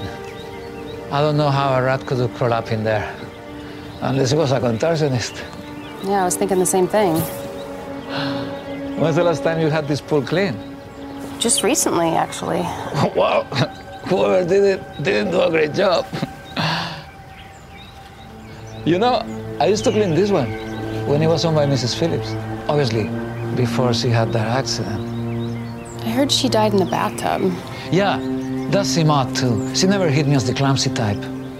Of course, I was long gone by then. She had hired another guy, a kid to clean this pool. Although some speculated that he did more for her than just clean, if you get my drift.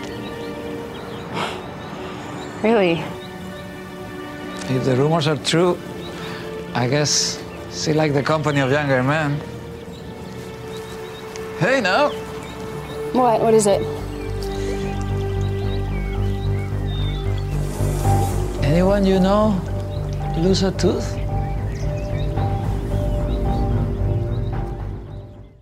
Okay. I mean, this character is ridiculous. Carlton's a star. This is the kind of pool man I would want. I love him. I feel the exact same way. Like, I would feel so safe with him around. Only thing is, he is a little too ready and willing to spill the tea. But also, that's why you want him. He's got the chlorine. He's got the hot goss. Like, no, I know. Other pools in the area. Like, he needs to. He's got it all. When he says that he was surprised Rhonda drowned in her bathtub because she didn't strike him as the clumsy type, it's iconic. Like, that is so, like, he has some sort of, like, he's living in an alternate universe. Yeah. He's like, but Rhonda's not clumsy. Like, what does that mean? Like, she had great balance. Like, what does that mean about her that she's not clumsy? It's so funny. So they find this molar in the pool. And so gross. I love that she takes it. Yeah. Like, let's get a hazmat team out here, please. For real. Well, like, do you think this was like Rolf's house and that he just wrote this movie to get his pool clean during quarantine? For sure. Because they fucking drained the pool, dude. I know. Like, I almost wonder, like, how these scenes were filmed. I mean, I guess there is, like, a clear line when it, you know, pre-draining and after draining. Wait, here's a question. Do you think he really wasn't, like, the pool really wasn't clean? Or is Carlton being, like, shady? Or being catty? Oh, I mean, I'm sure there was imperfections. I feel like Adam, like a tooth and a rat. I feel like Adam is kind of conveniently a pool boy. Like, I don't know that he went to pool boy school, where I feel like Carlton definitely, like, has some sort of degree in this. Yeah, like, Adam really is a pool boy, but Carlton is a pool man. Yeah, he has, like, a certificate or some sort of, like, associates in pool management and cleaning. Yeah. Sanitation. Right. So, you know, Gail's not fucking around anymore. So we cut to the police station and Gail has parked in the detective's spot. And so when, like, the detective comes back, she's like, you know, parked out of her spot. And Gail's like, sorry, I just wanted to make sure I didn't miss you. I was told you were the one who worked on the Rhonda Phillips case, you know, and she's like, yeah, I'm familiar with the case. Now, this is, like, crazy. So, like, Gail is so privileged that she parks in what I think is, like, sort of, like, supposed to be LA area police station in the detective's spot to, like, ask her these questions about a murder that, like, honestly, like, she probably would have to be behind a desk to even have this sort of conversation. Well, this is the biggest leap of all time. Basically, so far, all he's done is, like, you know, had sex with her, taken her daughter out on a date, and then they found a tooth. And then, like, she leaps to murder. Well, because one, Rhonda's not the clumsy type. So this sort of, like, makes her feel like, okay, yeah, it is kind of weird. She drowned in a bath. She was fucking Adam. So she's like, maybe this is how he escalates. Do you think, okay, this sign, for some reason in my mind, this sign existed and they're like, oh my God, I know where there's a parking sign. Let's name this character this. Because they sort of like, you're parked in my spot. And then there's, like, a sign that says detective, whatever her name is. And they point to it, like, they didn't get a proper for sale sign for the house, but it's like almost like, look, there's a sign that says my name. Yeah, it is kind of, there is something weird to it. I don't know if that's what happened, but I do feel like they must have paid money for that sign.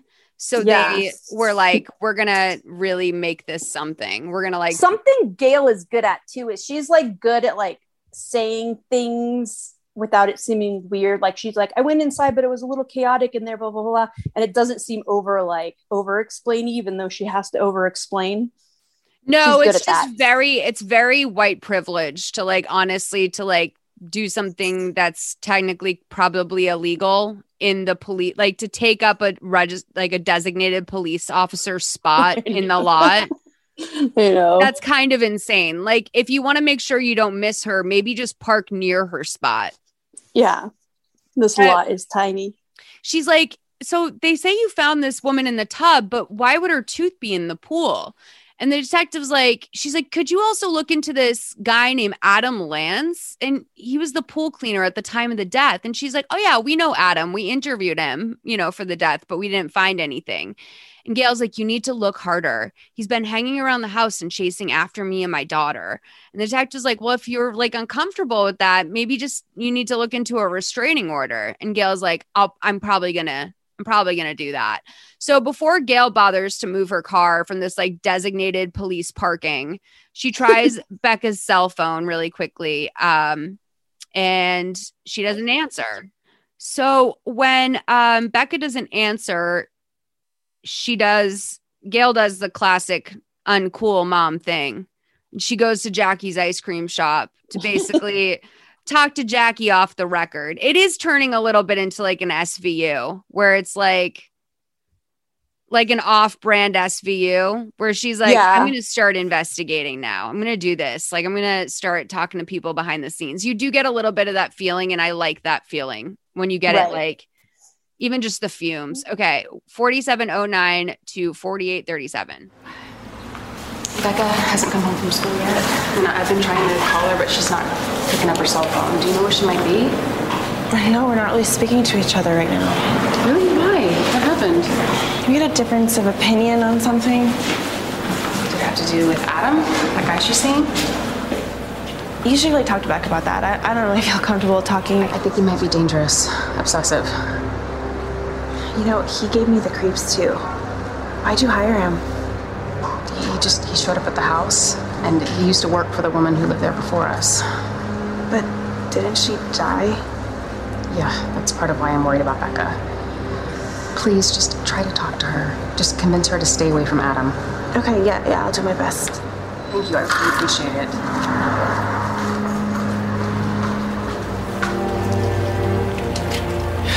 Come on, Becca, pick up. Come on. Thank God. Becca, look, I just got done talking to your mom, and she's really worried, and so am I. I know you don't want to hear this right now, but we think Adam is really unhinged. You know that woman that died in your house? We think he had something to do with it. Don't trust him, Becca, please, whatever you do. Okay? Becca. Becca!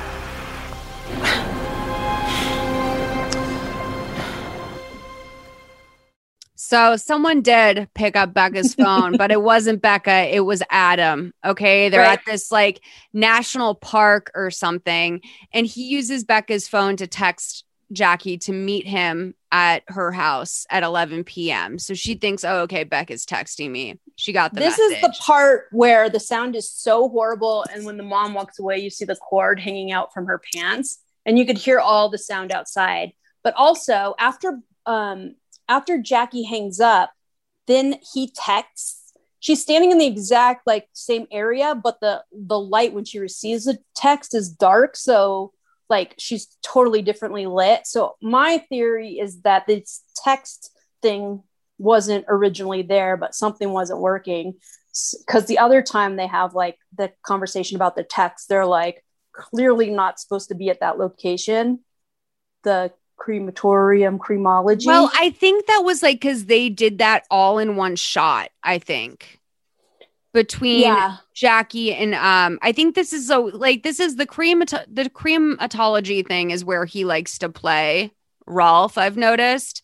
Because he did some weird handheld shit in there earlier. And then like I did notice that there's like a row of cereal toppings on the top of this like ice cream bar. So that does explain the cereal bar thing. But strange that Becca would go and just get ice cream there. Because I feel like when you've got the cereal gimmick, your ice cream is probably not as good. Yeah. or it's supposed to be toppings. But I just meant when Becca receives the text, she's all of a sudden dark. So I feel like they added that text on later. So I do feel like I feel like that might have been a shot they grabbed after. Yeah, they're not supposed to be there because later when Becca discovers that about the text, Jackie's sitting outside the store with what's his name, Ronnie or whatever her coworker name. His name, and it's lit so horribly, and it's almost like they're stealing that shot because they didn't have the inside again. Oh, and that was about the text too. You're so right. So Becca comes running over and, you know, she's like, I like this park a lot. It's great, but I hate that the bathrooms are so far away. So that's like sort of explaining why he was able to get her phone. And they snuggle up on the bench and kiss. And he jokes about what her mother would do if she was there. And she was like, gosh, I can't imagine what she would do to you. And he's like, I can. So he's like, all moms can be controlling, but it all comes from love. And love is everything, even if it's misdirected to manipulate. And she's like, well, did anyone, you know, ever do that to you? And he's like, yeah, people protect what they love, no matter the consequences. It's instinctual. And Becca's like, well, it sounds like whatever happened to you really hurt, you know, really hurt. And he's like, well, I can handle it. And, you know, I can hurt right back if people get in the way. And then they drone shot this ending off onto like a cliff. And we see like a bottom of the forest thing covered in trees. He had some fun. I will say Rolf had some fun. Yeah. They got the drone that day and then the day with the other backyard. Yeah. Rolf got loose. It's cool. He tried. So Gail gets home and calls for Becca, who's working at her computer. And when Gail gets upstairs, Becca's in her bed pretending to sleep. And Gail's like, listen, all right, we need to talk. I know you're not sleeping. This is immature. But Becca doesn't budge. So she's like, we'll talk later, and leaves the room. I think Gail has really good mom sense because every time Becca tries to pull something, like Gail knows it's bullshit. Yeah, she's also like a little too old for this. Like when you're 18 and you're pretending to sleep, like, right, get a life. Yeah. That's a little like we're adults here. So Jackie shows up to the house. For some reason, Jackie's allowed to like leave her house and just like show up to a friend's house at 11 p.m. I feel like these girls like live two controlled lives to also have that be true. Well, Jackie has a car. She's probably 18 too. She's an independent lady. Yeah, Jackie's not as sheltered. And so there's this like printed out piece of paper that says, come around the back, don't wake mom. So Jackie goes to the backyard. It's cold and kind of dark out. She's shivering. And she like gets to the backyard and waits in front of the empty pool. And then all of a sudden a dark figure comes up behind her and pushes her into the pool. And of course it's Adam, who sort of like stares at her for a moment before running away. And, you know, Jackie starts screaming and Gail and Becca come running out of the house and they find her writhing in pain. She thinks her leg is broken and Jackie's saying someone pushed her, but she didn't see who it was. And Adam is like, you know, very pleased with himself as he like pulls the note off the front door and lets himself out the front gate. Right. He like casually strolls out. He's like not worried. He's gone into full like psycho mode because he's like not even trying not to get caught. He's just got like all this big confidence, like strolling out, grabbing the note, chuckling. But like, here's the thing with him that I like am so fascinated by. Like this actor is like fairly new. Like this is really his first big thing. I think everyone else in this movie sort of like kind of suffers from direction a little bit. Like you can tell that like they all did the best they could with what they had, but like the characters didn't really gel. And Adam gets to play this like, you know, sort of like he has this like American Psycho side to him where he just can't help himself. And like this actor does a good job of pulling that off later on without it being super cheesy, which is really impressive. He keeps it in bounds. But because also like has fun with it. It's very broad. Like where we go with him as a character is very broad, but he plays it very well. So I'm going to go ahead and give him props because like he is acting a little like this is early. You're right. It's like early into his sort of psychotic rage. So Gail's a jump creative and she's talking on the phone with the cops before she meets her boss. And everyone in the office is just kind of looking at her. Like they're all sort of giving her these looks of like, 53-14 to 54-26.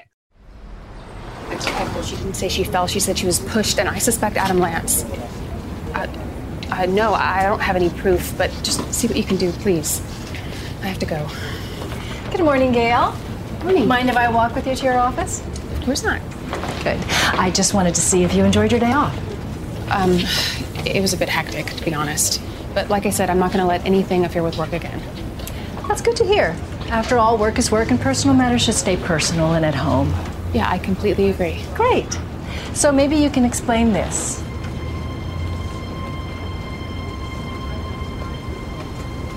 Oh my God. And someone named Adam has called about a dozen times this morning. Scott left the messages on your desk. If you can still locate your desk under all this clutter. We have a strict rule here. Keep your personal life personal and out of this office. I am so sorry. This guy, he's insane. He's unstable. I've already contacted the police. I'll call them again. I'll file a restraining order. I don't need this kind of trouble, Mrs. Foley. I have enough of my own. Fix this situation immediately or don't bother coming back to work. So what do you think's going on here? Do you think that maybe they've had it with her because maybe she was a little too dramatic at work when she was going through her divorce, or a little too I mean, I think either she's like kind of like a contractor and like they can fire her at any time, and like she's been a pain in the ass lately anyway, or she's like a full-time employee and they have like one instance of her already being like reprimanded on the records and they've been waiting for another thing. And like this, if she was a great employee, I don't think this would shake everyone so much. Right. But I feel like maybe that they had already had enough of her previously, because the way she walked, either that or this is like the most toxic work environment, because the way she walks in and everyone's like rolling their eyes and they're all creeping around like this is the most, they do the most with the extras here. They're all creeping around, like looking in the door while she's being reprimanded. There's this one. We all know this day. We all know this day at work where like the person whose time has been up for a hot minute, it's finally the day of reckoning, and like everyone's sort of tiptoeing around because they know so-and-so is getting fired or probably getting fired that day. It's definitely everyone comes out to see. Now, the artwork in the back is just insane. Like these faces, like I'm going to send you a screenshot.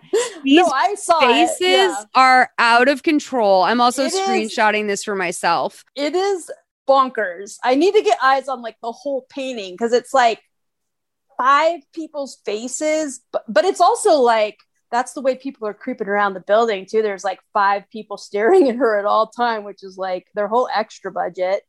The art is like Haley Duff in It's All About Christmas Eve. Like it's really bad. Just like, oh, we're supposed to believe the person who did this is some sort of professional artist. Like I'm supposed to get on board with this. This is what you're asking. I haven't seen that Haley Duff one. Oh, it's great. I do own Christmas in Handcuffs. Which, what's that? Oh, you haven't seen that? You had to have seen that one. I made my sister buy it one year, and she's like, if we're fucking buying it, we have to watch it every year then. Because it's the one with Melissa Joan Hart and Mario Lopez, and she's an artist also. And she's like completely insane. It is the most bonkers movie. Okay, I need to see that. I tend to avoid Christmas movies because they're so cheesy. This one's worth it. Yeah, Melissa Joan Hart did one called like My Nutcracker Boyfriend or something, and like it was a story where like this nutcracker came to her because she needed to learn how to fall in love with herself and Christmas again. And it was Barry Watson and Melissa Joan Hart, and she like fucks this nutcracker. Like it's nuts. Like she literally like fucks a nutcracker. I need to watch that one. Oh yeah, Christmas in Handcuffs. She kidnaps Mario Lopez. Yeah, like, literal kidnapping. I can give you my login because, like I said, I do own it. Thank you. I came up with my tombstone the other day. What is it? Okay, my tombstone will say, always shared her login, never wore a fedora. Oh my God, you sound like the coolest Reddit mod that ever lived. And then like I figured out the naming principle on tombstones is you have to say something like low key that you always did and something low key you never did. Oh, that you're proud of. It can't be one. like always flew first class. It has to be low key, but you're actually proud of. Okay. Like I'm very proud I've never worn a fedora. Like I feel like that's a point of pride for me.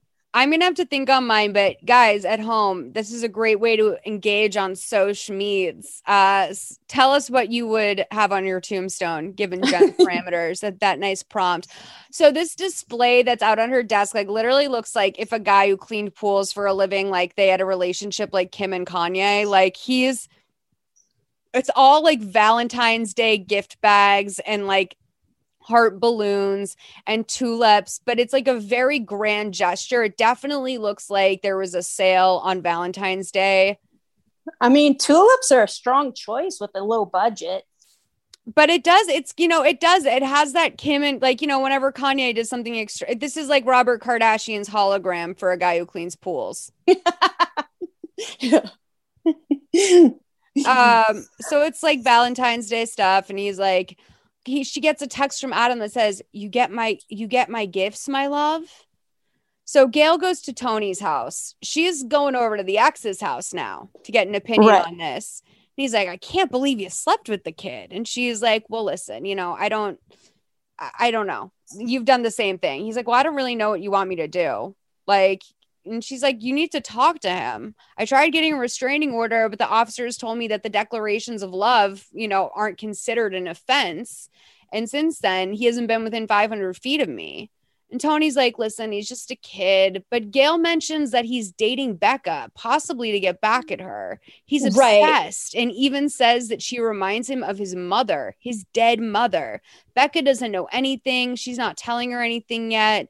She's convinced that she's in love with him and that he's a disturbed individual that's maybe like hurt Jackie last night. Do you think, because she doesn't reveal that he's dating Becca until like the guy, that Tony, her ex-husband, doesn't get like worked up about it or concerned. She only drops that info later.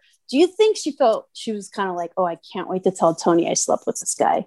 I think she is flexing a little bit. I do think that there's a little bit of a flex there for sure. And Tony reacts appropriately. Like, I feel like Tony is aware that would be hypocritical of him. Like, really roast her. Because she didn't have to say that. She could have said, he's obsessed with me. He sent me all this shit and he's trying to date Becca. Yeah, I mean, I probably would have opened with the Becca thing, knowing that's most likely going to get him on board first.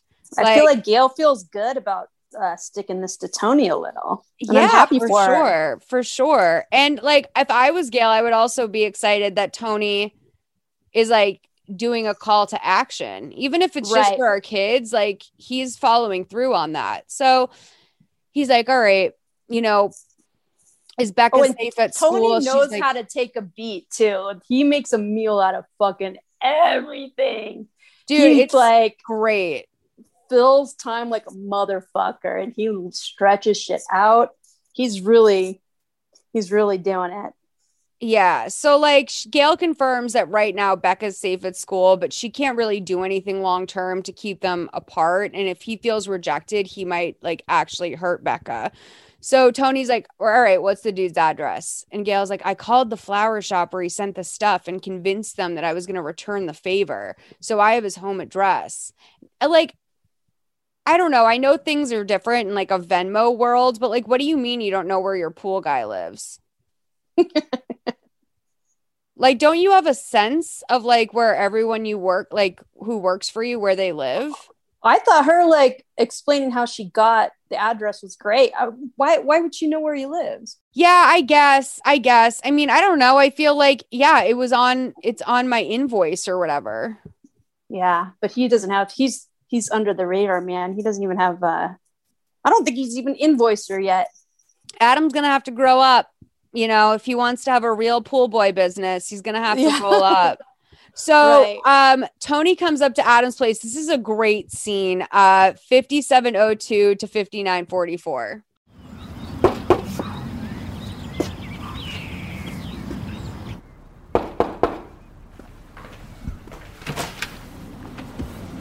Hello, Adam.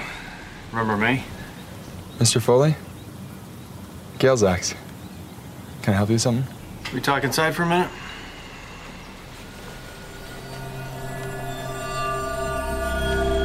Actually, I prefer we talk out here. Are you hiding something in there? Just my clutter.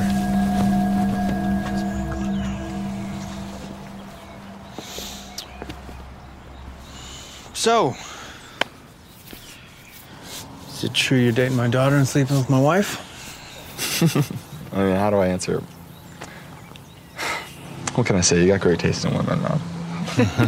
Come on, man.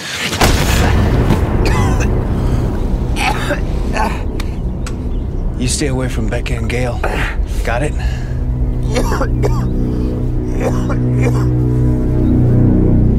No.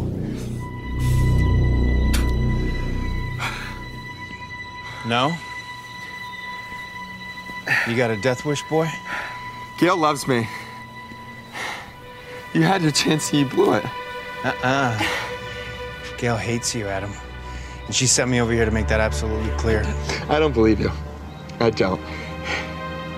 You're just so mad because I have what you once had. And you can't stand the fact that she loves me. You're just like the rest of them, man. You're a bad father and an even worse husband. And without you in the picture, Gail, Becca, and I, we're gonna be happy.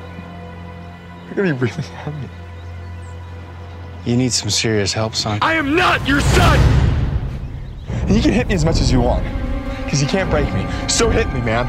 Hit me. Dude, hit me, dude. Hit me! Hit me, please. Hit me, dude. Hit me. You're all kinds of crazy. And I'm gonna see to it you're locked up so you never get near my wife and daughter again. And that's a promise. We'll see, Tony. We will see.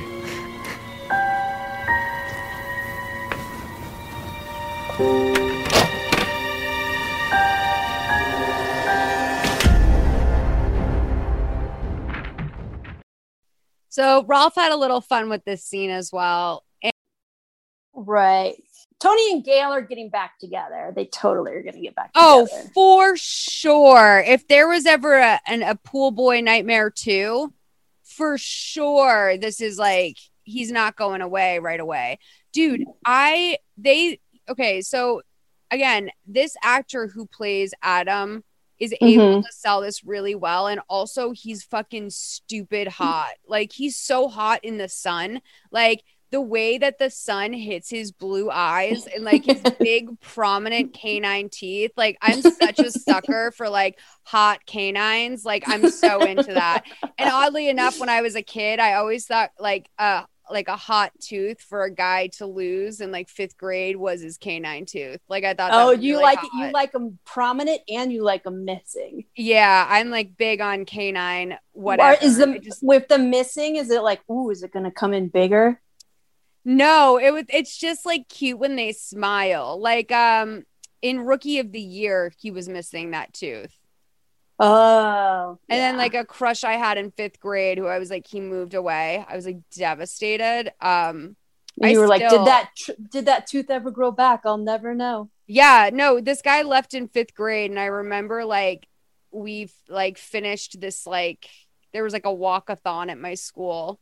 And after the walkathon, like he rode off on his bike and he waved goodbye to me. And I was like, I cannot believe that that's the last time I'm going to see this man. Like to this day, if he called me, to this day, if he called me, I don't even remember his name, but I would risk it all for him. So yeah, this scene is really hot. The reason why he wouldn't let him in is because he has his shrine in there. And as soon as he like clocks him and he is like, oh, Gail's ex-husband, like, you mean Becca's dad? Like, he doesn't even try to hide here that he doesn't give a shit about Becca. Right. And I feel like it's time they let Becca know that Adam's tried to hit it. Or with the mom? Yeah, they need to I let don't Becca think the know. mom should have ever told her, even though she does. I was like, why would you fucking even tell her that? Like, he's clearly psychotic. She doesn't need all the details. Right. I guess that's true. But right away, she's not convinced. Like, she shows up to her dad's house and she's like, what the hell, Dad? You beat the shit out of Adam. And he's like, I don't know what you're talking about. And he's like, come inside. She's like, no, I'm never talking to you again. She pulls up the picture that Adam sent her, and he's so badly bruised that he was ashamed to see her in person. You can't tell from the audio on the clip, but he goes inside and he does, like, you know, what is that? Fear, that Marky Mark and the Funky Punch against his own body, you know, where he like beats himself up. I also feel like that would have been a perfect moment for him to like go to Becca's house and like be leaning against the doorway all hurt. But I feel like they didn't really have a makeup department, so you could pull off bruises on a phone screen, but not on video. Yeah, like I almost felt like it was because it was so glaring that I almost felt like they included the line about how apparently Tony also trashed his place, because arguably that could be what we're hearing in there. But like, it sounds like he's punching his face in. And then when we see him like in 10 seconds, he's going to be completely clean. Fine. Yeah. So Tony's like, I only hit Adam once. It was barely even a real punch. And Becca's like, I don't believe you. His arm is nearly broken. And he says that you also trashed his place. And he's like, listen, Becca, this guy is a sick dude. And his parents probably did something to him when he was a kid. Right. Which I was that's such like a dude way of explaining what's going on there. Yeah. Like a mental illness. Yeah. This scene cracked me up because like Becca really shines in this scene for once, like when she's yelling at her dad. Yeah. And then she walks up and she has like a child's bike. Dude, she gets on like a Huffy with a basket. Like, it's so bad. She's like, da, da, da, da, and she gives like her best performance of a movie, and then they ever walk to a child's bike and get on it. Well, like the infantilization of her is so odd because she does look like a 25-year-old. So like, it's like this girl like gets off onto her Huffy bike, and it's like, we get it. Like, she's not allowed to wear a spicy neckline. She like has jewelry like an old woman. She rides a Huffy. Like, her blush, it looks like a fucking preschooler did it. Like, it's kind of rough. Also has like this big basket. It's not even as cool as a Huffy. Is a Huffy's cool? I don't know. No, it's like, it's just like, it's like one of those girls' bikes that you would get at like Toys R Us, except for an adult. Like, I'm surprised there wasn't a strawberry shortcake bumper on the middle. Like, she rides off and there's like cards in the spokes. So we pan to the street where Adam is sitting in his truck that's parked right just outside the driveway. Again, totally not. How could she not notice his truck? I know, right? Like, girl, he's right behind you. She's in a blind rage. Yeah. Or she needs glasses. I mean, her makeup may imply that. That would have been like a great ending if they were like, beep, beep. And like, she comes out wearing her new glasses. And they give her new car. Like, thank God you got glasses so you passed your driver's test. It's just like ridiculous. So Gail calls Tony to reprimand him for the beating that he gave Adam. And Adam won't stop texting her now. And he's like, you know, he's like, I didn't hit him that hard. I only hit him just once. And Gail's like, no, we have no way to prove that. Did Becca even say where she was going when she left? And he's like, I don't know, but call me as soon as she gets in. So Tony's staring out at the city that night when his little girlfriend Cindy comes over. Again, no alcohol in this scene. Like, you would think they would have like wine glasses or something. I wonder if Rolf is straight edge. Do you think Cindy is underage? She might be. That might be. It's nice that he's drinking responsibly or not drinking responsibly around his underage girlfriend. But yeah, okay. So this scene is too good not to play. And this is, again, great horror. Come on, Tony. You've got to calm down and relax. I need to find my daughter. No, you don't. You need to give her some space. When I was 18 and my parents got on my case, If I didn't get some alone time, it would just make everything worse. I think y'all need to cool down. Let's get in the jacuzzi. I don't think that's gonna help. It always works for me. All right. I need my cell phone in case Gail calls back. I'll go get it. I'll be right back.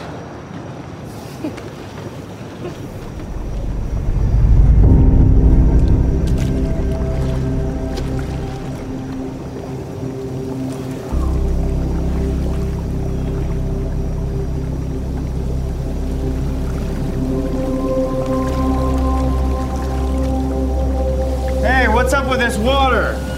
What is it? I don't know. It's like it's too hot. It's like burning me.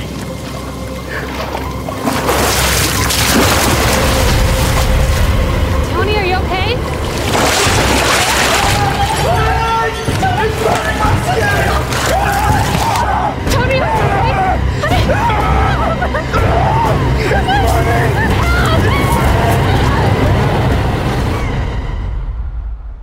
They did a really good job with the horror element of this, like basically like bleaching Tony to death. And like they did a really good job of like him looking like he was covered in blood and gore. Like he looked like he was in physical pain.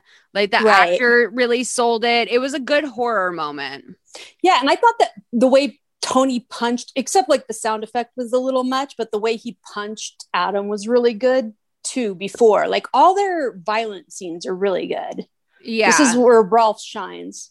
And Adam, this is like so goofy. It's like a little Muppety, like the way he like smiles and sneaks away holding the bottle of chemicals. Like I feel like I could see Kermit the Frog doing this exact same thing. Yeah, Gonzo in a trench coat, like on the getaway double bike. Totally, absolutely. So, but like the plot of this movie is that what's his face? Tony is dating Miss Piggy. And Kermit is trying to win her back. That's what this is. So at the emergency room, his girlfriend's telling the cops what happened. And then Gail shows up and basically like Cindy and Gail have this nice moment where they're like, you know, like these two should be at odds, but there is no reason for them to be bitchy to each other. And I like that they're not. Like Gail doesn't see Tony as some prize. And like she doesn't look down on Cindy. And Cindy's like, crying and she's like, he had a sedative and he's sleeping now. The doctor says he'll be okay in a couple of days. His skin and eyes are burned to some calcium chemical in the jacuzzi. She has no idea how it got there. And Gail's like, uh-oh. So Becca, also, this is like definitely the creative agency. Same color black baseboards. Like, like a West Elm light as they do in hospitals. So this was probably filmed like during the same time. Creative agency. Yeah. So Becca cuts class in order to hang out with Adam at this like mansion that belongs to one of his clients. And she's like, this is like the Playboy Mansion or something. I feel like we're not supposed to be here.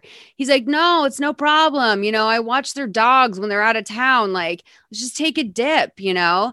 And he wants to do a little skinny dip moment because neither of them have their suits. And Becca's like, I'm not comfortable with that. And she like crosses over a bridge onto like a gazebo on the other side of the pool.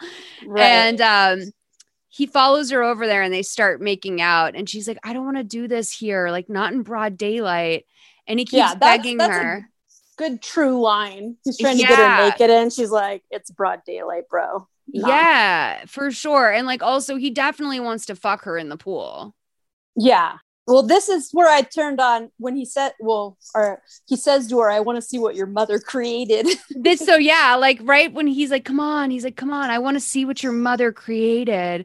So like, this is obviously the most disgusting thing you can say to a person. And he's like, why would you say that? Why would you say it the way you said it? And he was like, you know, listen, like your mom gave birth to something and you shouldn't be ashamed of that. And she's like, I'm not ashamed. I just think that's a weird thing to say when you're making out, especially since my mom hates you. And he's like, don't say that. Gail's just confused. He's like, she'll come around when she realizes what she's missing. And Becca's like, what are you trying to say? Do you have a thing for my mom? And he walks away and turns back around to say, we have something special, Becca, Gail and I. And so like, this is where I would start to like, honestly, this is where I would need therapy for life if I was Becca, because like, I actually thought that I got this hot guy, but it turns out that he fucked my mom and is obsessed with her. Yeah. And then this is the part where she takes to her phone rather than like just leaving right then, because he gets like creepy. Yeah. She's like, don't you get it? This is why I can't date younger girls. You don't understand intimacy and you can't handle a real relationship, but your mother could. In fact, she loved it. So Becca just like pushes him off and he falls back into the pool again. She loves pushing him into pools. So, he can't stop laughing when he comes up for air. And Becca realizes that he's just like completely unhinged and her dad was right. So Adam's like, you know what? Your dad is a loser and he got what he deserved. So Becca, like, it's all sort of like, she doesn't know her dad's in the hospital yet. Right. But she's like, holy shit. Then she gets a notification on her cell from Jackie. And Adam's like, yeah, Jackie's another one who has to deal with her own life and stop messing with other people's affairs. I know, but why didn't Becca walk away right then and like leave? No, I know she's not driving, but still, it's like, I don't want to be in the car with this creepoid. Again, this is why the Creamology cereal bar is popular, because it is somewhat walkable, because eventually she does get out of this yard and go straight to the creamery. But right when she sees Jackie's text, she scrolls up a little bit and she sees the text that, quote, she sent, the one that Adam sent from Becca's phone about coming over at 11 p.m. And she realizes, oh shit, Adam set all of this up. I love that she never has texted Jackie since Jackie's been hurt by falling in her pool. Literally, what the fuck? Like these two, like they have such a weird relationship for two 18-year-olds. Like how's your foot feeling? What did the doctor say? Like, yeah, like what are you watching? Like, oh, the new Kardashians was really good last night. Like, what do you think is going on with Khloe and Tristan? Like, that's absolutely what I would be talking about. So Becca runs away and she gets far enough that he can't track her down on foot. So he hops in his truck. And at the Creamology place, Greg is bringing Jackie some ice cream out front. And Becca comes running up and asks her why she's back at work. And Jackie's like, I don't like sitting around the house. So I thought I'd pick up some shifts, even if my leg is broken. Plus, I got Greggy to wait on me hand and foot. And like Greg just smiles. Like, I think that if this was a longer movie or a better movie, that these two would get together. Although she kind of treats him like she's like she thinks like she has a pet gay man. Yeah, but I don't think Greggy's worth it, because when he brings out like some ice cream for Becca, it's like only a half a cup. He only fills the cup halfway. Oh my God. I mean, he knows her flavor, but he's like, a cup of ice cream? But I'm like, dude, fill that shit up.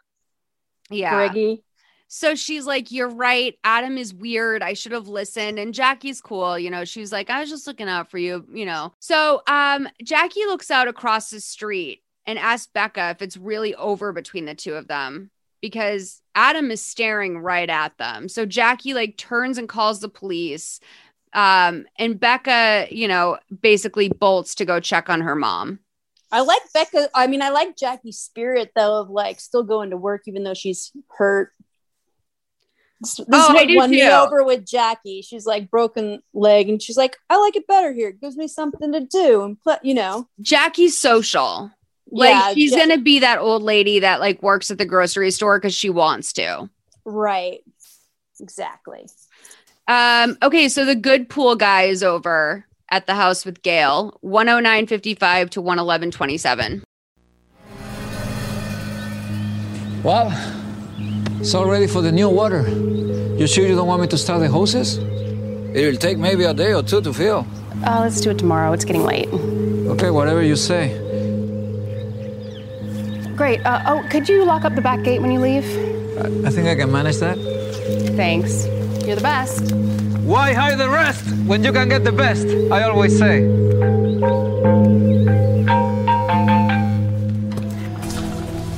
Hello? Mrs. Foley? Detective Davison here. Looks like we got a lucky break. We found a print at Mr. Foley's place. It was on the side of the jacuzzi. It belongs to Adam Lance. Okay. Okay, wait a second. So you had his fingerprints on file. That means that he must have a record. I did some digging. His old file was sealed, but I pulled a few strings. Why was it sealed?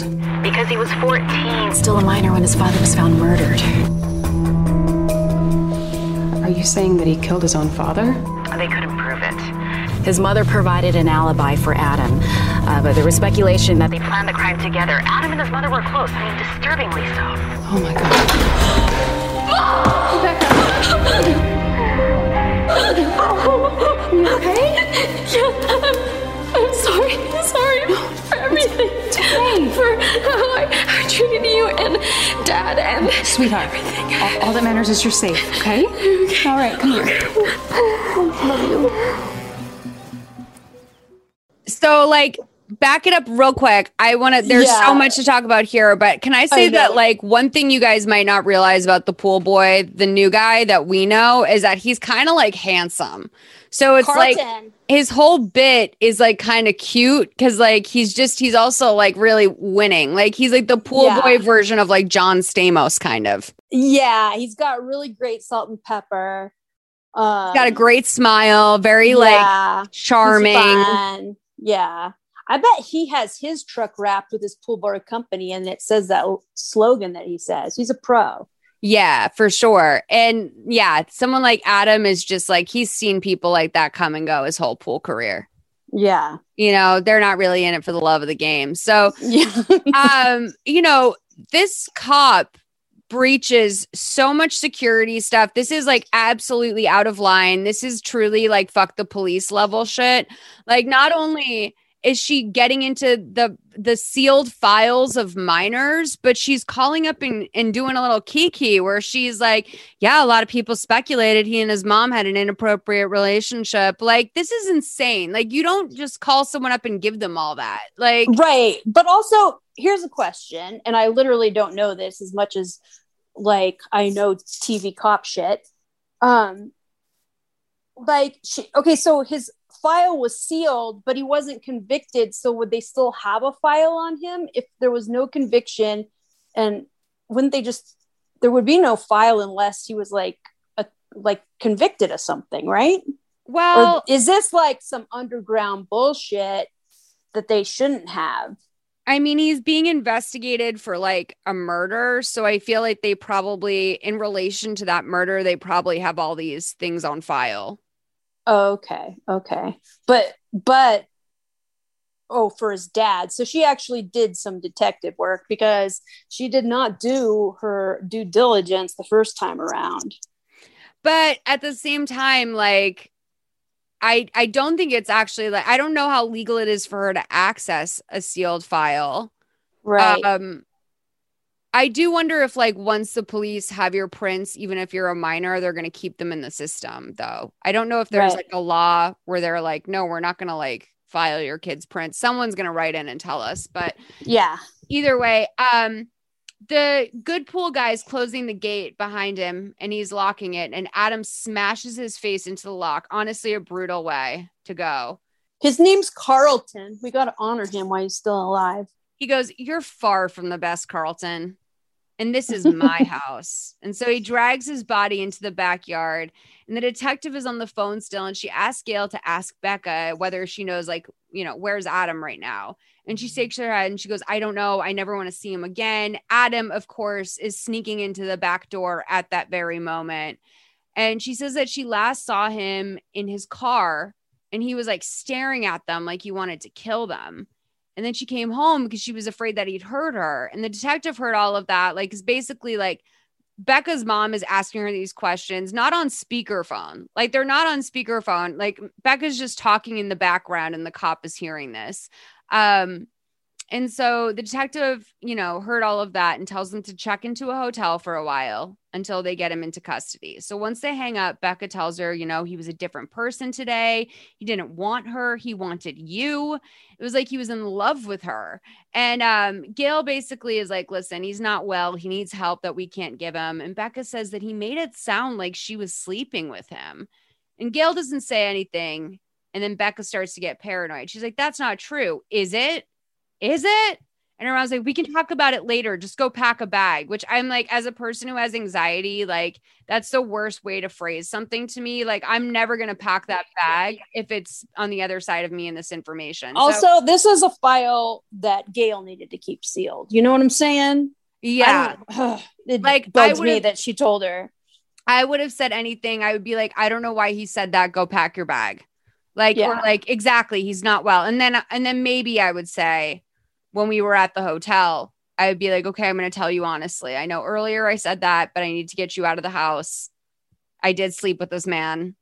But why? But what's the point of telling her? I mean, no matter what it doesn't justify his like actions, no matter what. No, I agree. Psycho. She should be protected from this for sure. Yeah. I just don't think, I don't think Gail has it in her. This is why she's bad at her job. Yeah, Gail. Like she can do everything else. Maybe this is an analogy. Like she can do everything else. Like she can do the detective work. She can be diligent about it. But the one area she's not good at is like letting something like this out. She blends her personal life too much. Even here, she's like, sorry, Becca. I fucked him. So of course, like Adam is slinking around the dining room, just feet from them, and they don't notice. And Becca's not going to pack a bag until she finds out. So Adam sneaks upstairs while Gail reluctantly admits that she did sleep with him once before they started dating. It was a mistake. It had been a long time for her, but he's not well. And all that matters is they need to pack and get out of there. So, I love that too. It's like, oh, it's been a long time for mommy. So mommy needed. No, I know. Like, can you even imagine like your mom saying it's been a long time, you know, I just needed to get my shit rocked, dude. Like I just needed to like get someone up inside of me and fucking kill it, you know? It's just disgusting. I just think it's like the worst idea to tell her. Sometimes mommy needs to get her guts rearranged, dude. Okay. Like, what do you want me to tell you? I was going to wait until you got to college and then, you know, turn this into a swinging house. But what do you think all the rooms are for? But dude, you know. That would make sense if Gail was ready to like introduce her pod. Like if Gail fully had like a poly lifestyle and was ready, like Becca comes back for Christmas and her room is turned into a sex dungeon. Doesn't that seem like the house for it? Like with the kind of like, because that pool is a real like pool. Sometimes the pool looks good, sometimes it doesn't. It's got like the shittiest water feature that like some, you know, poly couple might think is fun. The only thing missing is a spa. Rolf like knew to rent this place because he filmed a porn there, like 100%. Maybe that's why I know a location. He's like, I know a location. Don't worry about it, Lifetime. Maybe that's why they drained the pool, and then he wrote backwards from that fact. They're like, well, we got a drained pool now. Maybe I should write backwards from this. I actually have a script. I could probably get this written off. It was something I wrote last year. Pool boy nightmare. Let me call up the production company and see if they're in. So Gail calls to Becca and asks her if she's almost ready. And she's like, almost, as she zips up her bag. But when she looks up, she pauses because she sees his truck outside. Right. Also, the packing scene is in real time. Like, it's like a housewife scene. You know how you always watch them pack? Yeah. It's like, dude, they show them packing everything. They show them picking out outfits. They show Becca changing. She's like, you know, the way Gail Becca puts on this weird ass magenta turtleneck, like this, it's such a weird choice. I'm like, oh, why are you even changing, girl? Like you're going to a hotel, like throw the turtleneck in the suitcase and change when you're there. And then the mom's picking out stuff. They show them both picking out stuff. I don't know if it's supposed to be to like build tension, but it was like more of a like, I don't know. This is your go bag. Like you need a sweats, jeans, a t-shirt, and some sort of underwear, and that's it. Go. Right. So yeah, 15:30 to 1:16:29. Mom, Honey, you okay?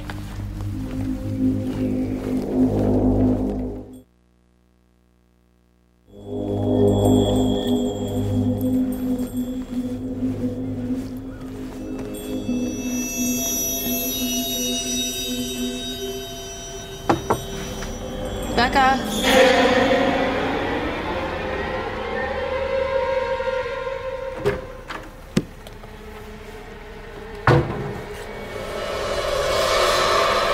Let her go.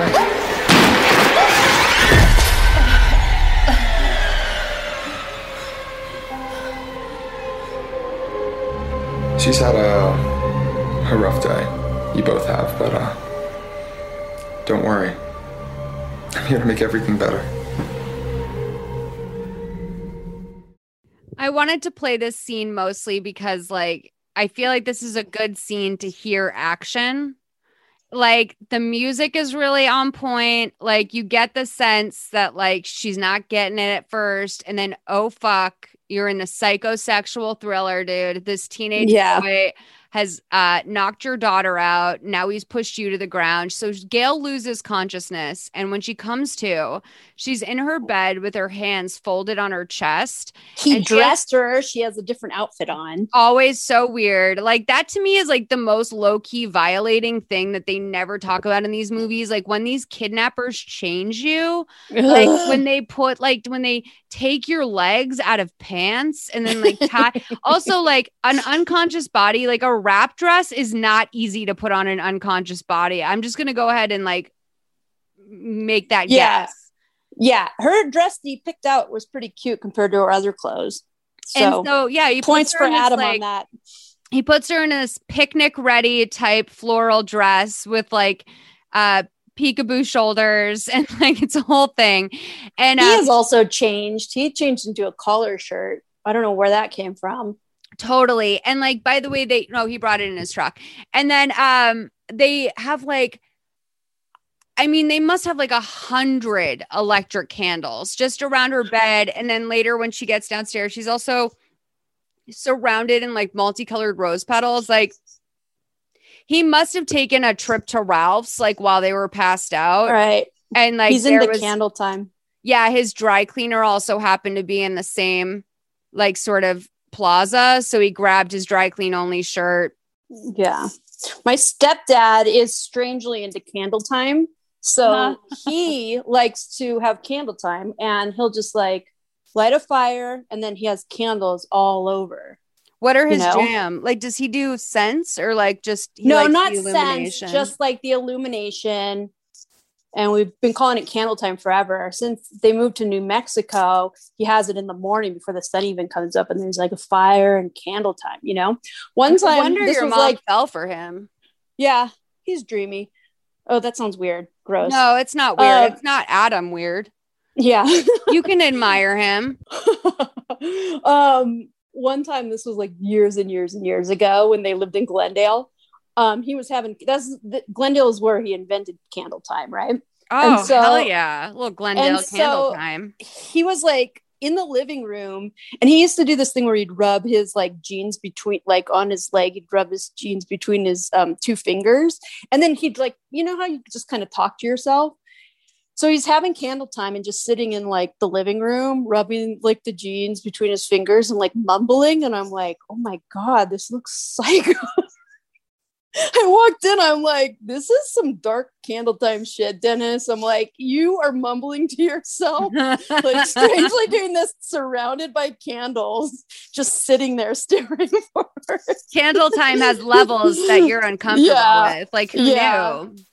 So she sits up and she calls out for Becca, but Becca's not on the floor anymore. So she hears this music coming from downstairs and follows it. And we see there's a record spinning on a record player. And she turns to the dining room just in time for her boyfriend to enter 1:17:38 to 1:20:21. Oh my God. Perfect timing. Dinner's almost ready, my love. What is this? This is a first date. A proper first date. No distractions. Want to dance? Right.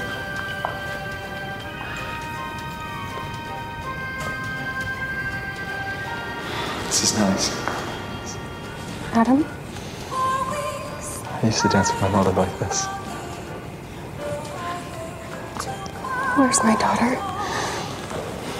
Well, she's retired for the night. She won't be welcome us anymore. What do you mean by that? What do you think I mean by that? gotta forget about her. It's just me and you now. Don't you get it? It's the way it's meant to be. Like with Rhonda Phillips. Rhonda was a disappointment. Rhonda couldn't handle what we had. Rhonda wanted out of the relationship. So I let her out. Permanently. Just like with your father. Don't bring him up. You don't know a first thing about my father. He was a bad man. He was a bad man, and my mother felt the same way about him. She wanted me all to herself. He didn't understand what we had. Nobody understood what we had. So I had to get rid of everybody who stood in our way. And that's exactly what's going on with me and you, Gail. That's exactly what's going on with me and you, Gail. What are you doing? What are you doing? That's exactly what's going on with me and you, Gail. I had to get rid of everybody who stood in our way so we can be happy. Becca's in your past now. Gail, look at me. Becca's in your past, and I'm your future. I'm the future. It's a past that doesn't exist anymore, and I'm your future. Look at me. I am your future. What is that? What is that? It's water, Gail. What do you mean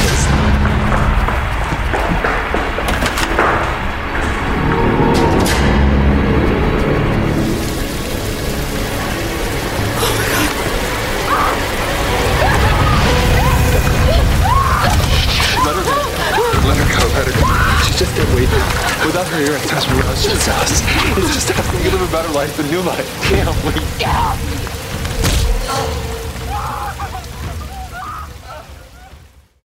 Okay. I'm glad you played that scene because the first time I watched that and that music came on, it was like some like Sarah Brighton B-side. It was so upsetting. It was just like so it didn't work or something.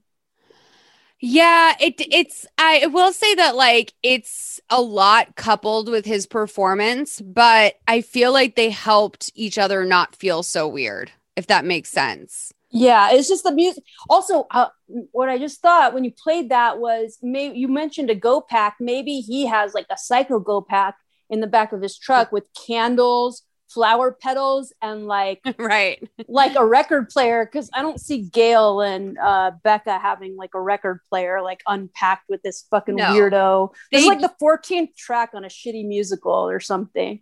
It's weird because like Becca and her mom moved into this house as if they had no possessions from the previous lifestyle they had. Like these people don't have cups, but for some reason their vinyl is out. Like I just don't feel like that's high priority for Gail. I think it was in his Psycho Go pack because also he starts talking very old timey. Did you notice that? Yeah, it's very like this flavor of Psycho. The way they do it is really, I don't know. I thought it was well written. Yeah. And like, even like when he starts to let out, he's like his quirks, which is like, he sort of like hits his face and like, he's a little like violent with himself. Yeah. He manages to pull it off, which is like, it's very difficult to pull that off. It's not like Jack Nicholson level. Like, of course it's a Lifetime movie version of that, but for as bad as that could be. And as I think we've seen sort of outbursts like that, this was well done. Well, like he swings back and forth between like Smiley and Psycho, and he does a good job. But I think we'll see this guy. I think we'll see him in something, by the way. I think he's going to have a career. He needs to be into adopted into the Lifetime universe. Sorry. Gail is like the fucking most dumb bitch in this scene. It's like she decides to dance with them and I'm like, okay, smart Gail, like, yeah, go with him and try to like win him over so he won't be violent. And like, that's what she's thinking probably, to dance with him. But then she keeps provoking him and being like, oh, like you did your mom. Oh, like you did your dad.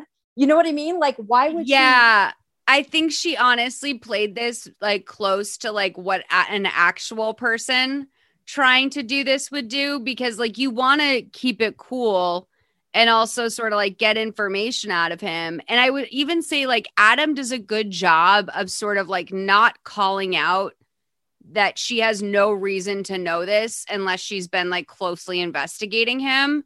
And why would she provoke him? Like, she should be like being like, oh yeah, well, why don't we pack and go to a hotel and like let Becca have the house for the night and we'll have our honeymoon or something like that. Why? Because I feel like obviously irritates him. Because I feel like this is how close. Honestly, I don't think a real person would think like that. I think a real person would be so emotional about this that they would do that. Like, as much as you'd like to think like, oh, I'll play this masterfully, I do think she did a good job of like, you know, once, because giving her sort of this like instability and like carrying out this like role of being totally cool with it.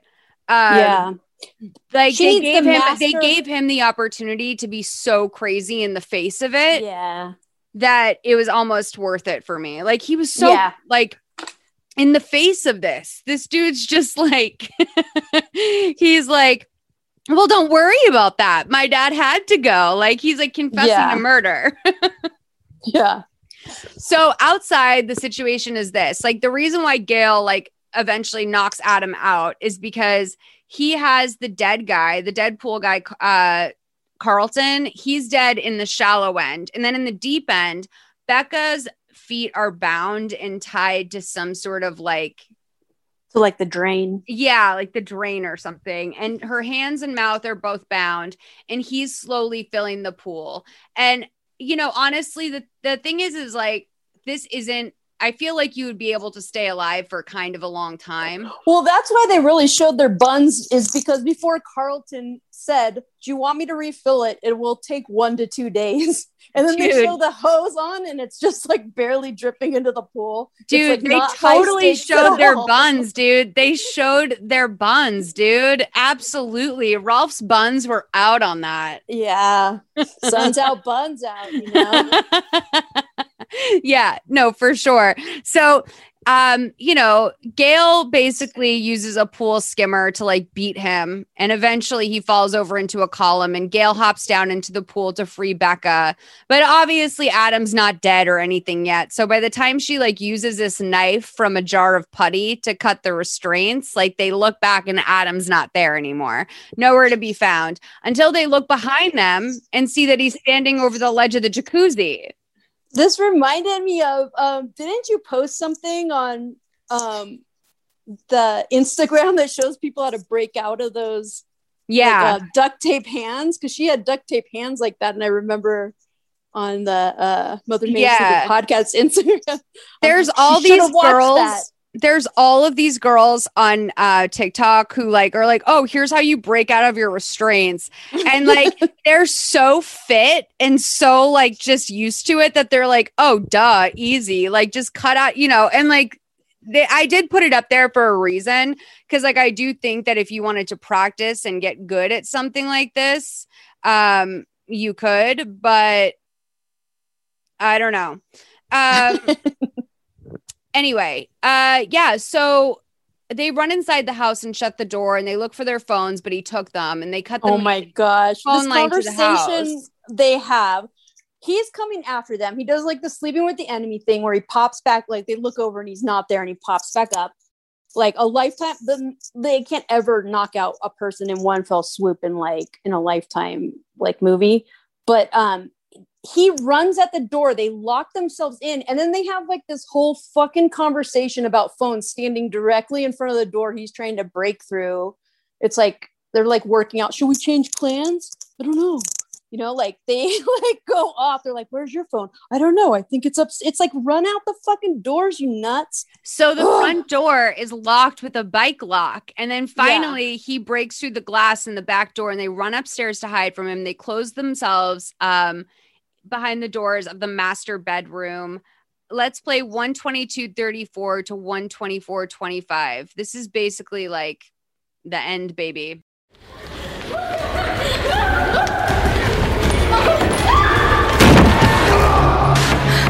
Come on. This isn't gonna hold him. Gail, I'm done playing creep.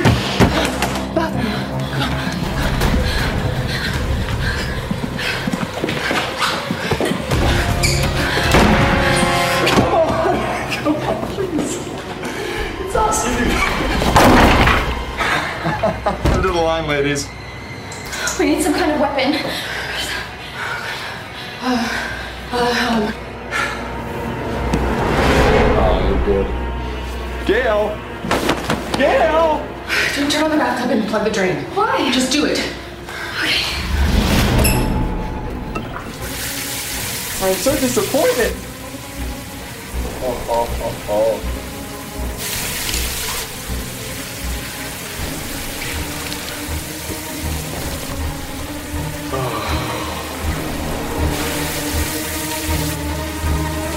Turns out, Gail, you weren't worthy of my love. It's a damn shame. Turns out none of you were.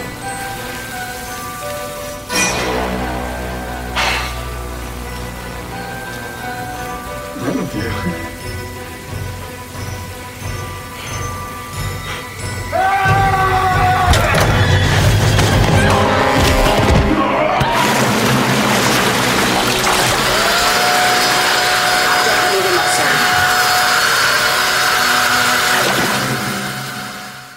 This is genius. So basically, this is like good mom. This is my mom would have called this one, right? Okay, I have questions about this. So she basically like locks them into her little like ensuite bathroom in her room and like has Becca like pour all this water on the floor with her. And then, you know, right when he gets to the glass of the door, when he's about to break in, she opens the door. Then Becca throws him into the water. So for the third time now, Becca's throwing this guy in water. And then she jumps up. She has her blow dryer like plugged into the wall above the bathtub. And she holds it over him. And it's like total mommy time, right? And he's realizing like, if she drops this thing, I'll die. And if I try to grab it, I'll die. Right. It's great. Okay. Well, first of all, they keep running to a place where they're like fish hopping into a barrel. Like they're like, oh, let's go somewhere where we're more trapped. Let's go somewhere where we're more trapped. Right. It's annoying. Gail is frustrated. Gail is so well intentioned, but she's bad with decisions. This is classic horror movie though. Like, why do these bitches keep running up higher and more isolated? Like when you should be should have known that when the woman that was killed at the beginning yells, you got to go out there. Yeah, you got to go down and wide. Like if you're getting killed, you go down and you go wide. You don't go up and narrow. That's not what you do. Yeah. But here's a thought.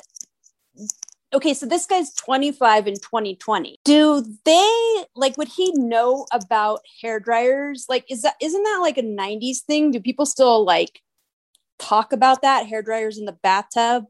Yeah, no, everyone knows that. I think that's like toaster in the bathtub, like hair dryer in the bathtub. Because I was like, I kind of in my mind, well, I don't use a hair dryer, so maybe that's why I'm not reminded of it. But in my mind, that's like an old school like thing you were so scared of when you were young, like toxic shock syndrome or something. No, I know. It is a little, I don't know ET, but I know about toxic shock syndrome, you know. Well, electricity and water is never good. And he, as a pool boy, would know that. He is a water baby. True. But also, I was, you know, speaking of that, I was surprised he knew to cut the landline. Yeah, I'm surprised they had a landline. Right? They're so new in their house. I have a landline in my house. I know because like I had to have one for some reason. I have no idea where that shit is. I will never find out where this landline is. I don't know where. I have no idea where it is in my house. So he looks up at her in this like really sincere shock, and she tells Becca to go next door and call the cops. So the detective's there and they tell Adam as they're bringing him out, "You're not getting out of this one, son." And then Becca and Gail go back inside and shut the door behind them. And that's the end of the movie. The cop car drives off. They're bundled up in a blanket. They go back inside. There's only one cop car there to come get him. Nobody's dealing with the fact there's like a dead guy. Also, I think we know he's dead because his eyes were open, right? Well, I hope they held him in the cops held him in the bathroom while they got Carlton out first in the hopes that they could save his life. Right. I feel like I saw that his eyes were open he just got bonked on the head. It was a really good bonk on the head for him too. He could be in a coma. Yeah. So, but I just pictured them waking up the next morning and the pool be like halfway full and Carlton just be kind of floating in there, and then be like, oh shit, we forgot to tell him about this part. Yeah, no, I kind of loved the restraint of this ending. Like, yeah, this is like not bothering to follow up with like she has a car now, like things are fine, Becca's going off to college. Like, I kind of like the audacity of ending a movie just this cold, because this is what I complain about a lot of the time, where I'm like, God, why do we have to do like an extra 10 minutes on following up on this, following up on that? Like, that movie could have been used better in like exposition, or like, deciding who these characters were. And I thought that the time was well spent in this. I do hate that we're not going to find out what happened to Carlton. This is like classic drop plot lines. This is very like would be classic on the scale. Bad music. The sound was really bad. The a lot of dropped plot lines. A lot of like sort of like awkward just dialogue that was like just very clunky, and like, as much as he could finesse it, it's no Take That Thing. Take That Thing is my newest thing, dude. Have you seen the Wendy Williams movie? So like Wendy Williams is getting fucked by her boyfriend, Eric B, in this Lifetime movie that she produced about her own life. Love and like it. The best dirty line ever in a Lifetime movie happens because he says, "Take that thing." Oh my gosh. Well, you know what? One time I noticed or that I just noticed on the Lifetime movie, a lot of them, when they don't do their like big, like Mira Vista openings or whatever, or this one was Asylum, sometimes they'll just straight fucking, especially with the old ones, just like jump right into it. Oh, It's like interesting. That too. They like throw you in the deep end. But I got to tell you, okay, so I watched half of Appointment for a Killing, and everyone needs to get their peepers on the first scene in this movie because it is insane. It's a sex scene that I mean, this movie's like 30 years old because it's like Marky Post and like Corbin Burnson and the other Swayze, but like this first scene is just a hardcore sex scene that is just like real upsetting. Oh, really? Yeah, it was strange. It's almost shot like I don't even know. Yeah, just check that out. I do like that though. That was very like movie of the week, like especially like the old school ones. Like they would want to catch you in the first 2 minutes because it was something that probably aired on NBC after a major television event. Right. After Night Court, they're like, this isn't your normal Marky Post, But yeah, no, Jen, thank you so much for coming on and doing this with me. I really appreciate it, babe. No problem. Like anytime I can watch Lifetime movies, super into it. What did you think of it overall? I don't know. The second time I watched, I was so into it the first 15 minutes. And then I was so pissed about the rest because of the sound and the lighting and just like the lack of production. I'm going to let that go because of the COVID thing. I don't know. Maybe I'm hyper aware of that. I shouldn't probably bring it up so much, but then I watched a couple others and I watched it a second time and I'm like, oh man, this ain't that bad. Yeah, it's not that bad. It's not that bad. It's also like, it was okay. So for like the pool boy thing in general, like ultimately what I think about the whole idea of like hot pool boys, which is like corny. And again, like kind of, I think a nod to Rolf's porno background, is that like the idea of a pool boy was only like popularized because it was like a guy like that was like eye candy, like a tennis instructor that like a housewife could technically hire on her husband's budget, like a hot gardener, a hot pool boy, whatever. Yeah, like it's like a porn premise where it's like somebody coming to your house, a pizza guy, a plumber. Yeah, or like in my favorite Lifetime movie, Menu for Murder, which we covered on this, written by Dwayne Poole. Like all of those women like buy coke from the pool boy. Like he's just like totally like like a way to go live out your fantasy. And honestly, like basically there's an excuse for him to take off their shirt. Yeah, it's like an employee you can sexually harass, like the way that like guys might hire like a hot nanny with bad intentions. Yeah, like it's very boomer. Like that's something that would never fly. I don't think that will ever fly again. Like a person you can hire that's basically you're going to like objectify them and treat them like a sex worker, but have them under the agreement that they're like a regular employee. Like there's no union for pool boys. Like, and they're counting you can on like that. be outside when they come over and you're like, oh, I just happen to be in my bikini. Sorry. Right. Like there's no HR for like a nanny. Yeah. I was going to ask if you watched the new Errol Morris documentary. I didn't. Oh my God, Molly, you're going to love it. It's called My Psychedelic Love Story. Maybe I should put this out to everyone. You know how Errol loves a like fun lady.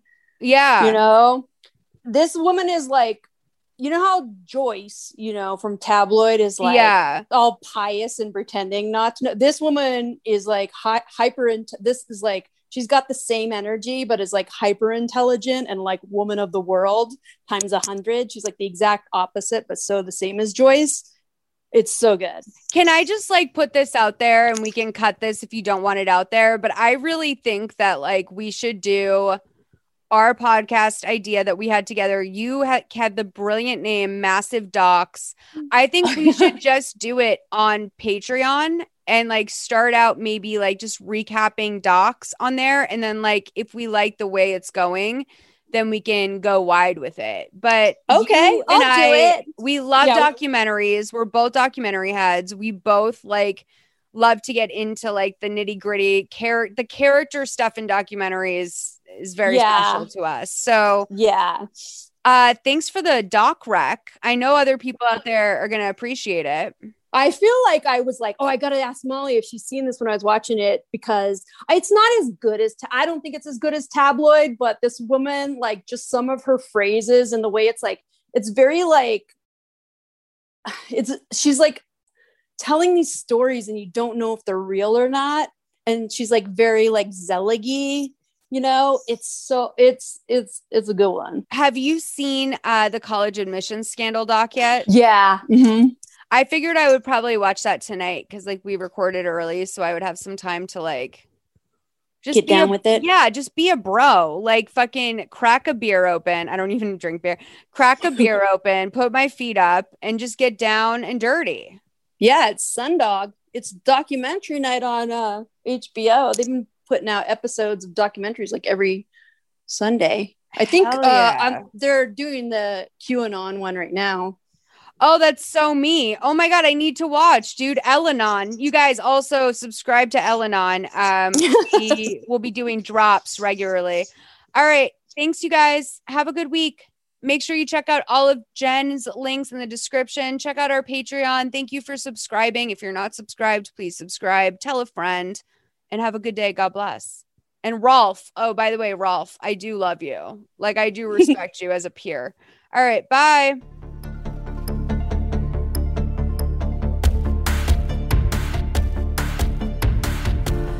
We're lit up like angels in the streets full of grace, shimmer in the dark. Talmor, Sheshin Marachi. Talmor is my home. My family have worked the land for generations. My gran says the island does not belong to us, but we belong to the island. And we must be ready, for a great evil is coming. And death follows with it. Listen and subscribe to the latest season of Undertow, The Harrowing, a Storyglass production presented by Realm, available wherever you get your podcasts. Hi, I'm Alexis Ohanian. You may know me as one of the co-founders of Reddit, but more recently, a large part of my identity is being a father to my two wonderful daughters. In my podcast, Business Dad, I'm hoping to open up the conversation about balancing careers and family. The one thing I constantly hear successful people say, without fail, is that they wish they'd spent more time with their kids. That's time no one can get back. So I decided to create Business Dad, to engage in the conversation about how we're spending our time now, providing a forum for successful dads to share their joys and challenges of being a working parent. You'll get to hear from a wide range of business dads, from Rainn Wilson and Guy Raz to Todd Carmichael and Shane Battier. And while this podcast will talk about business and will definitely be featuring dads, I think everyone can learn something from these incredible conversations as we unpack the expectations we all have about careers, relationships, and ourselves. Business Dad is available now, so be sure to listen and subscribe wherever you get your podcasts.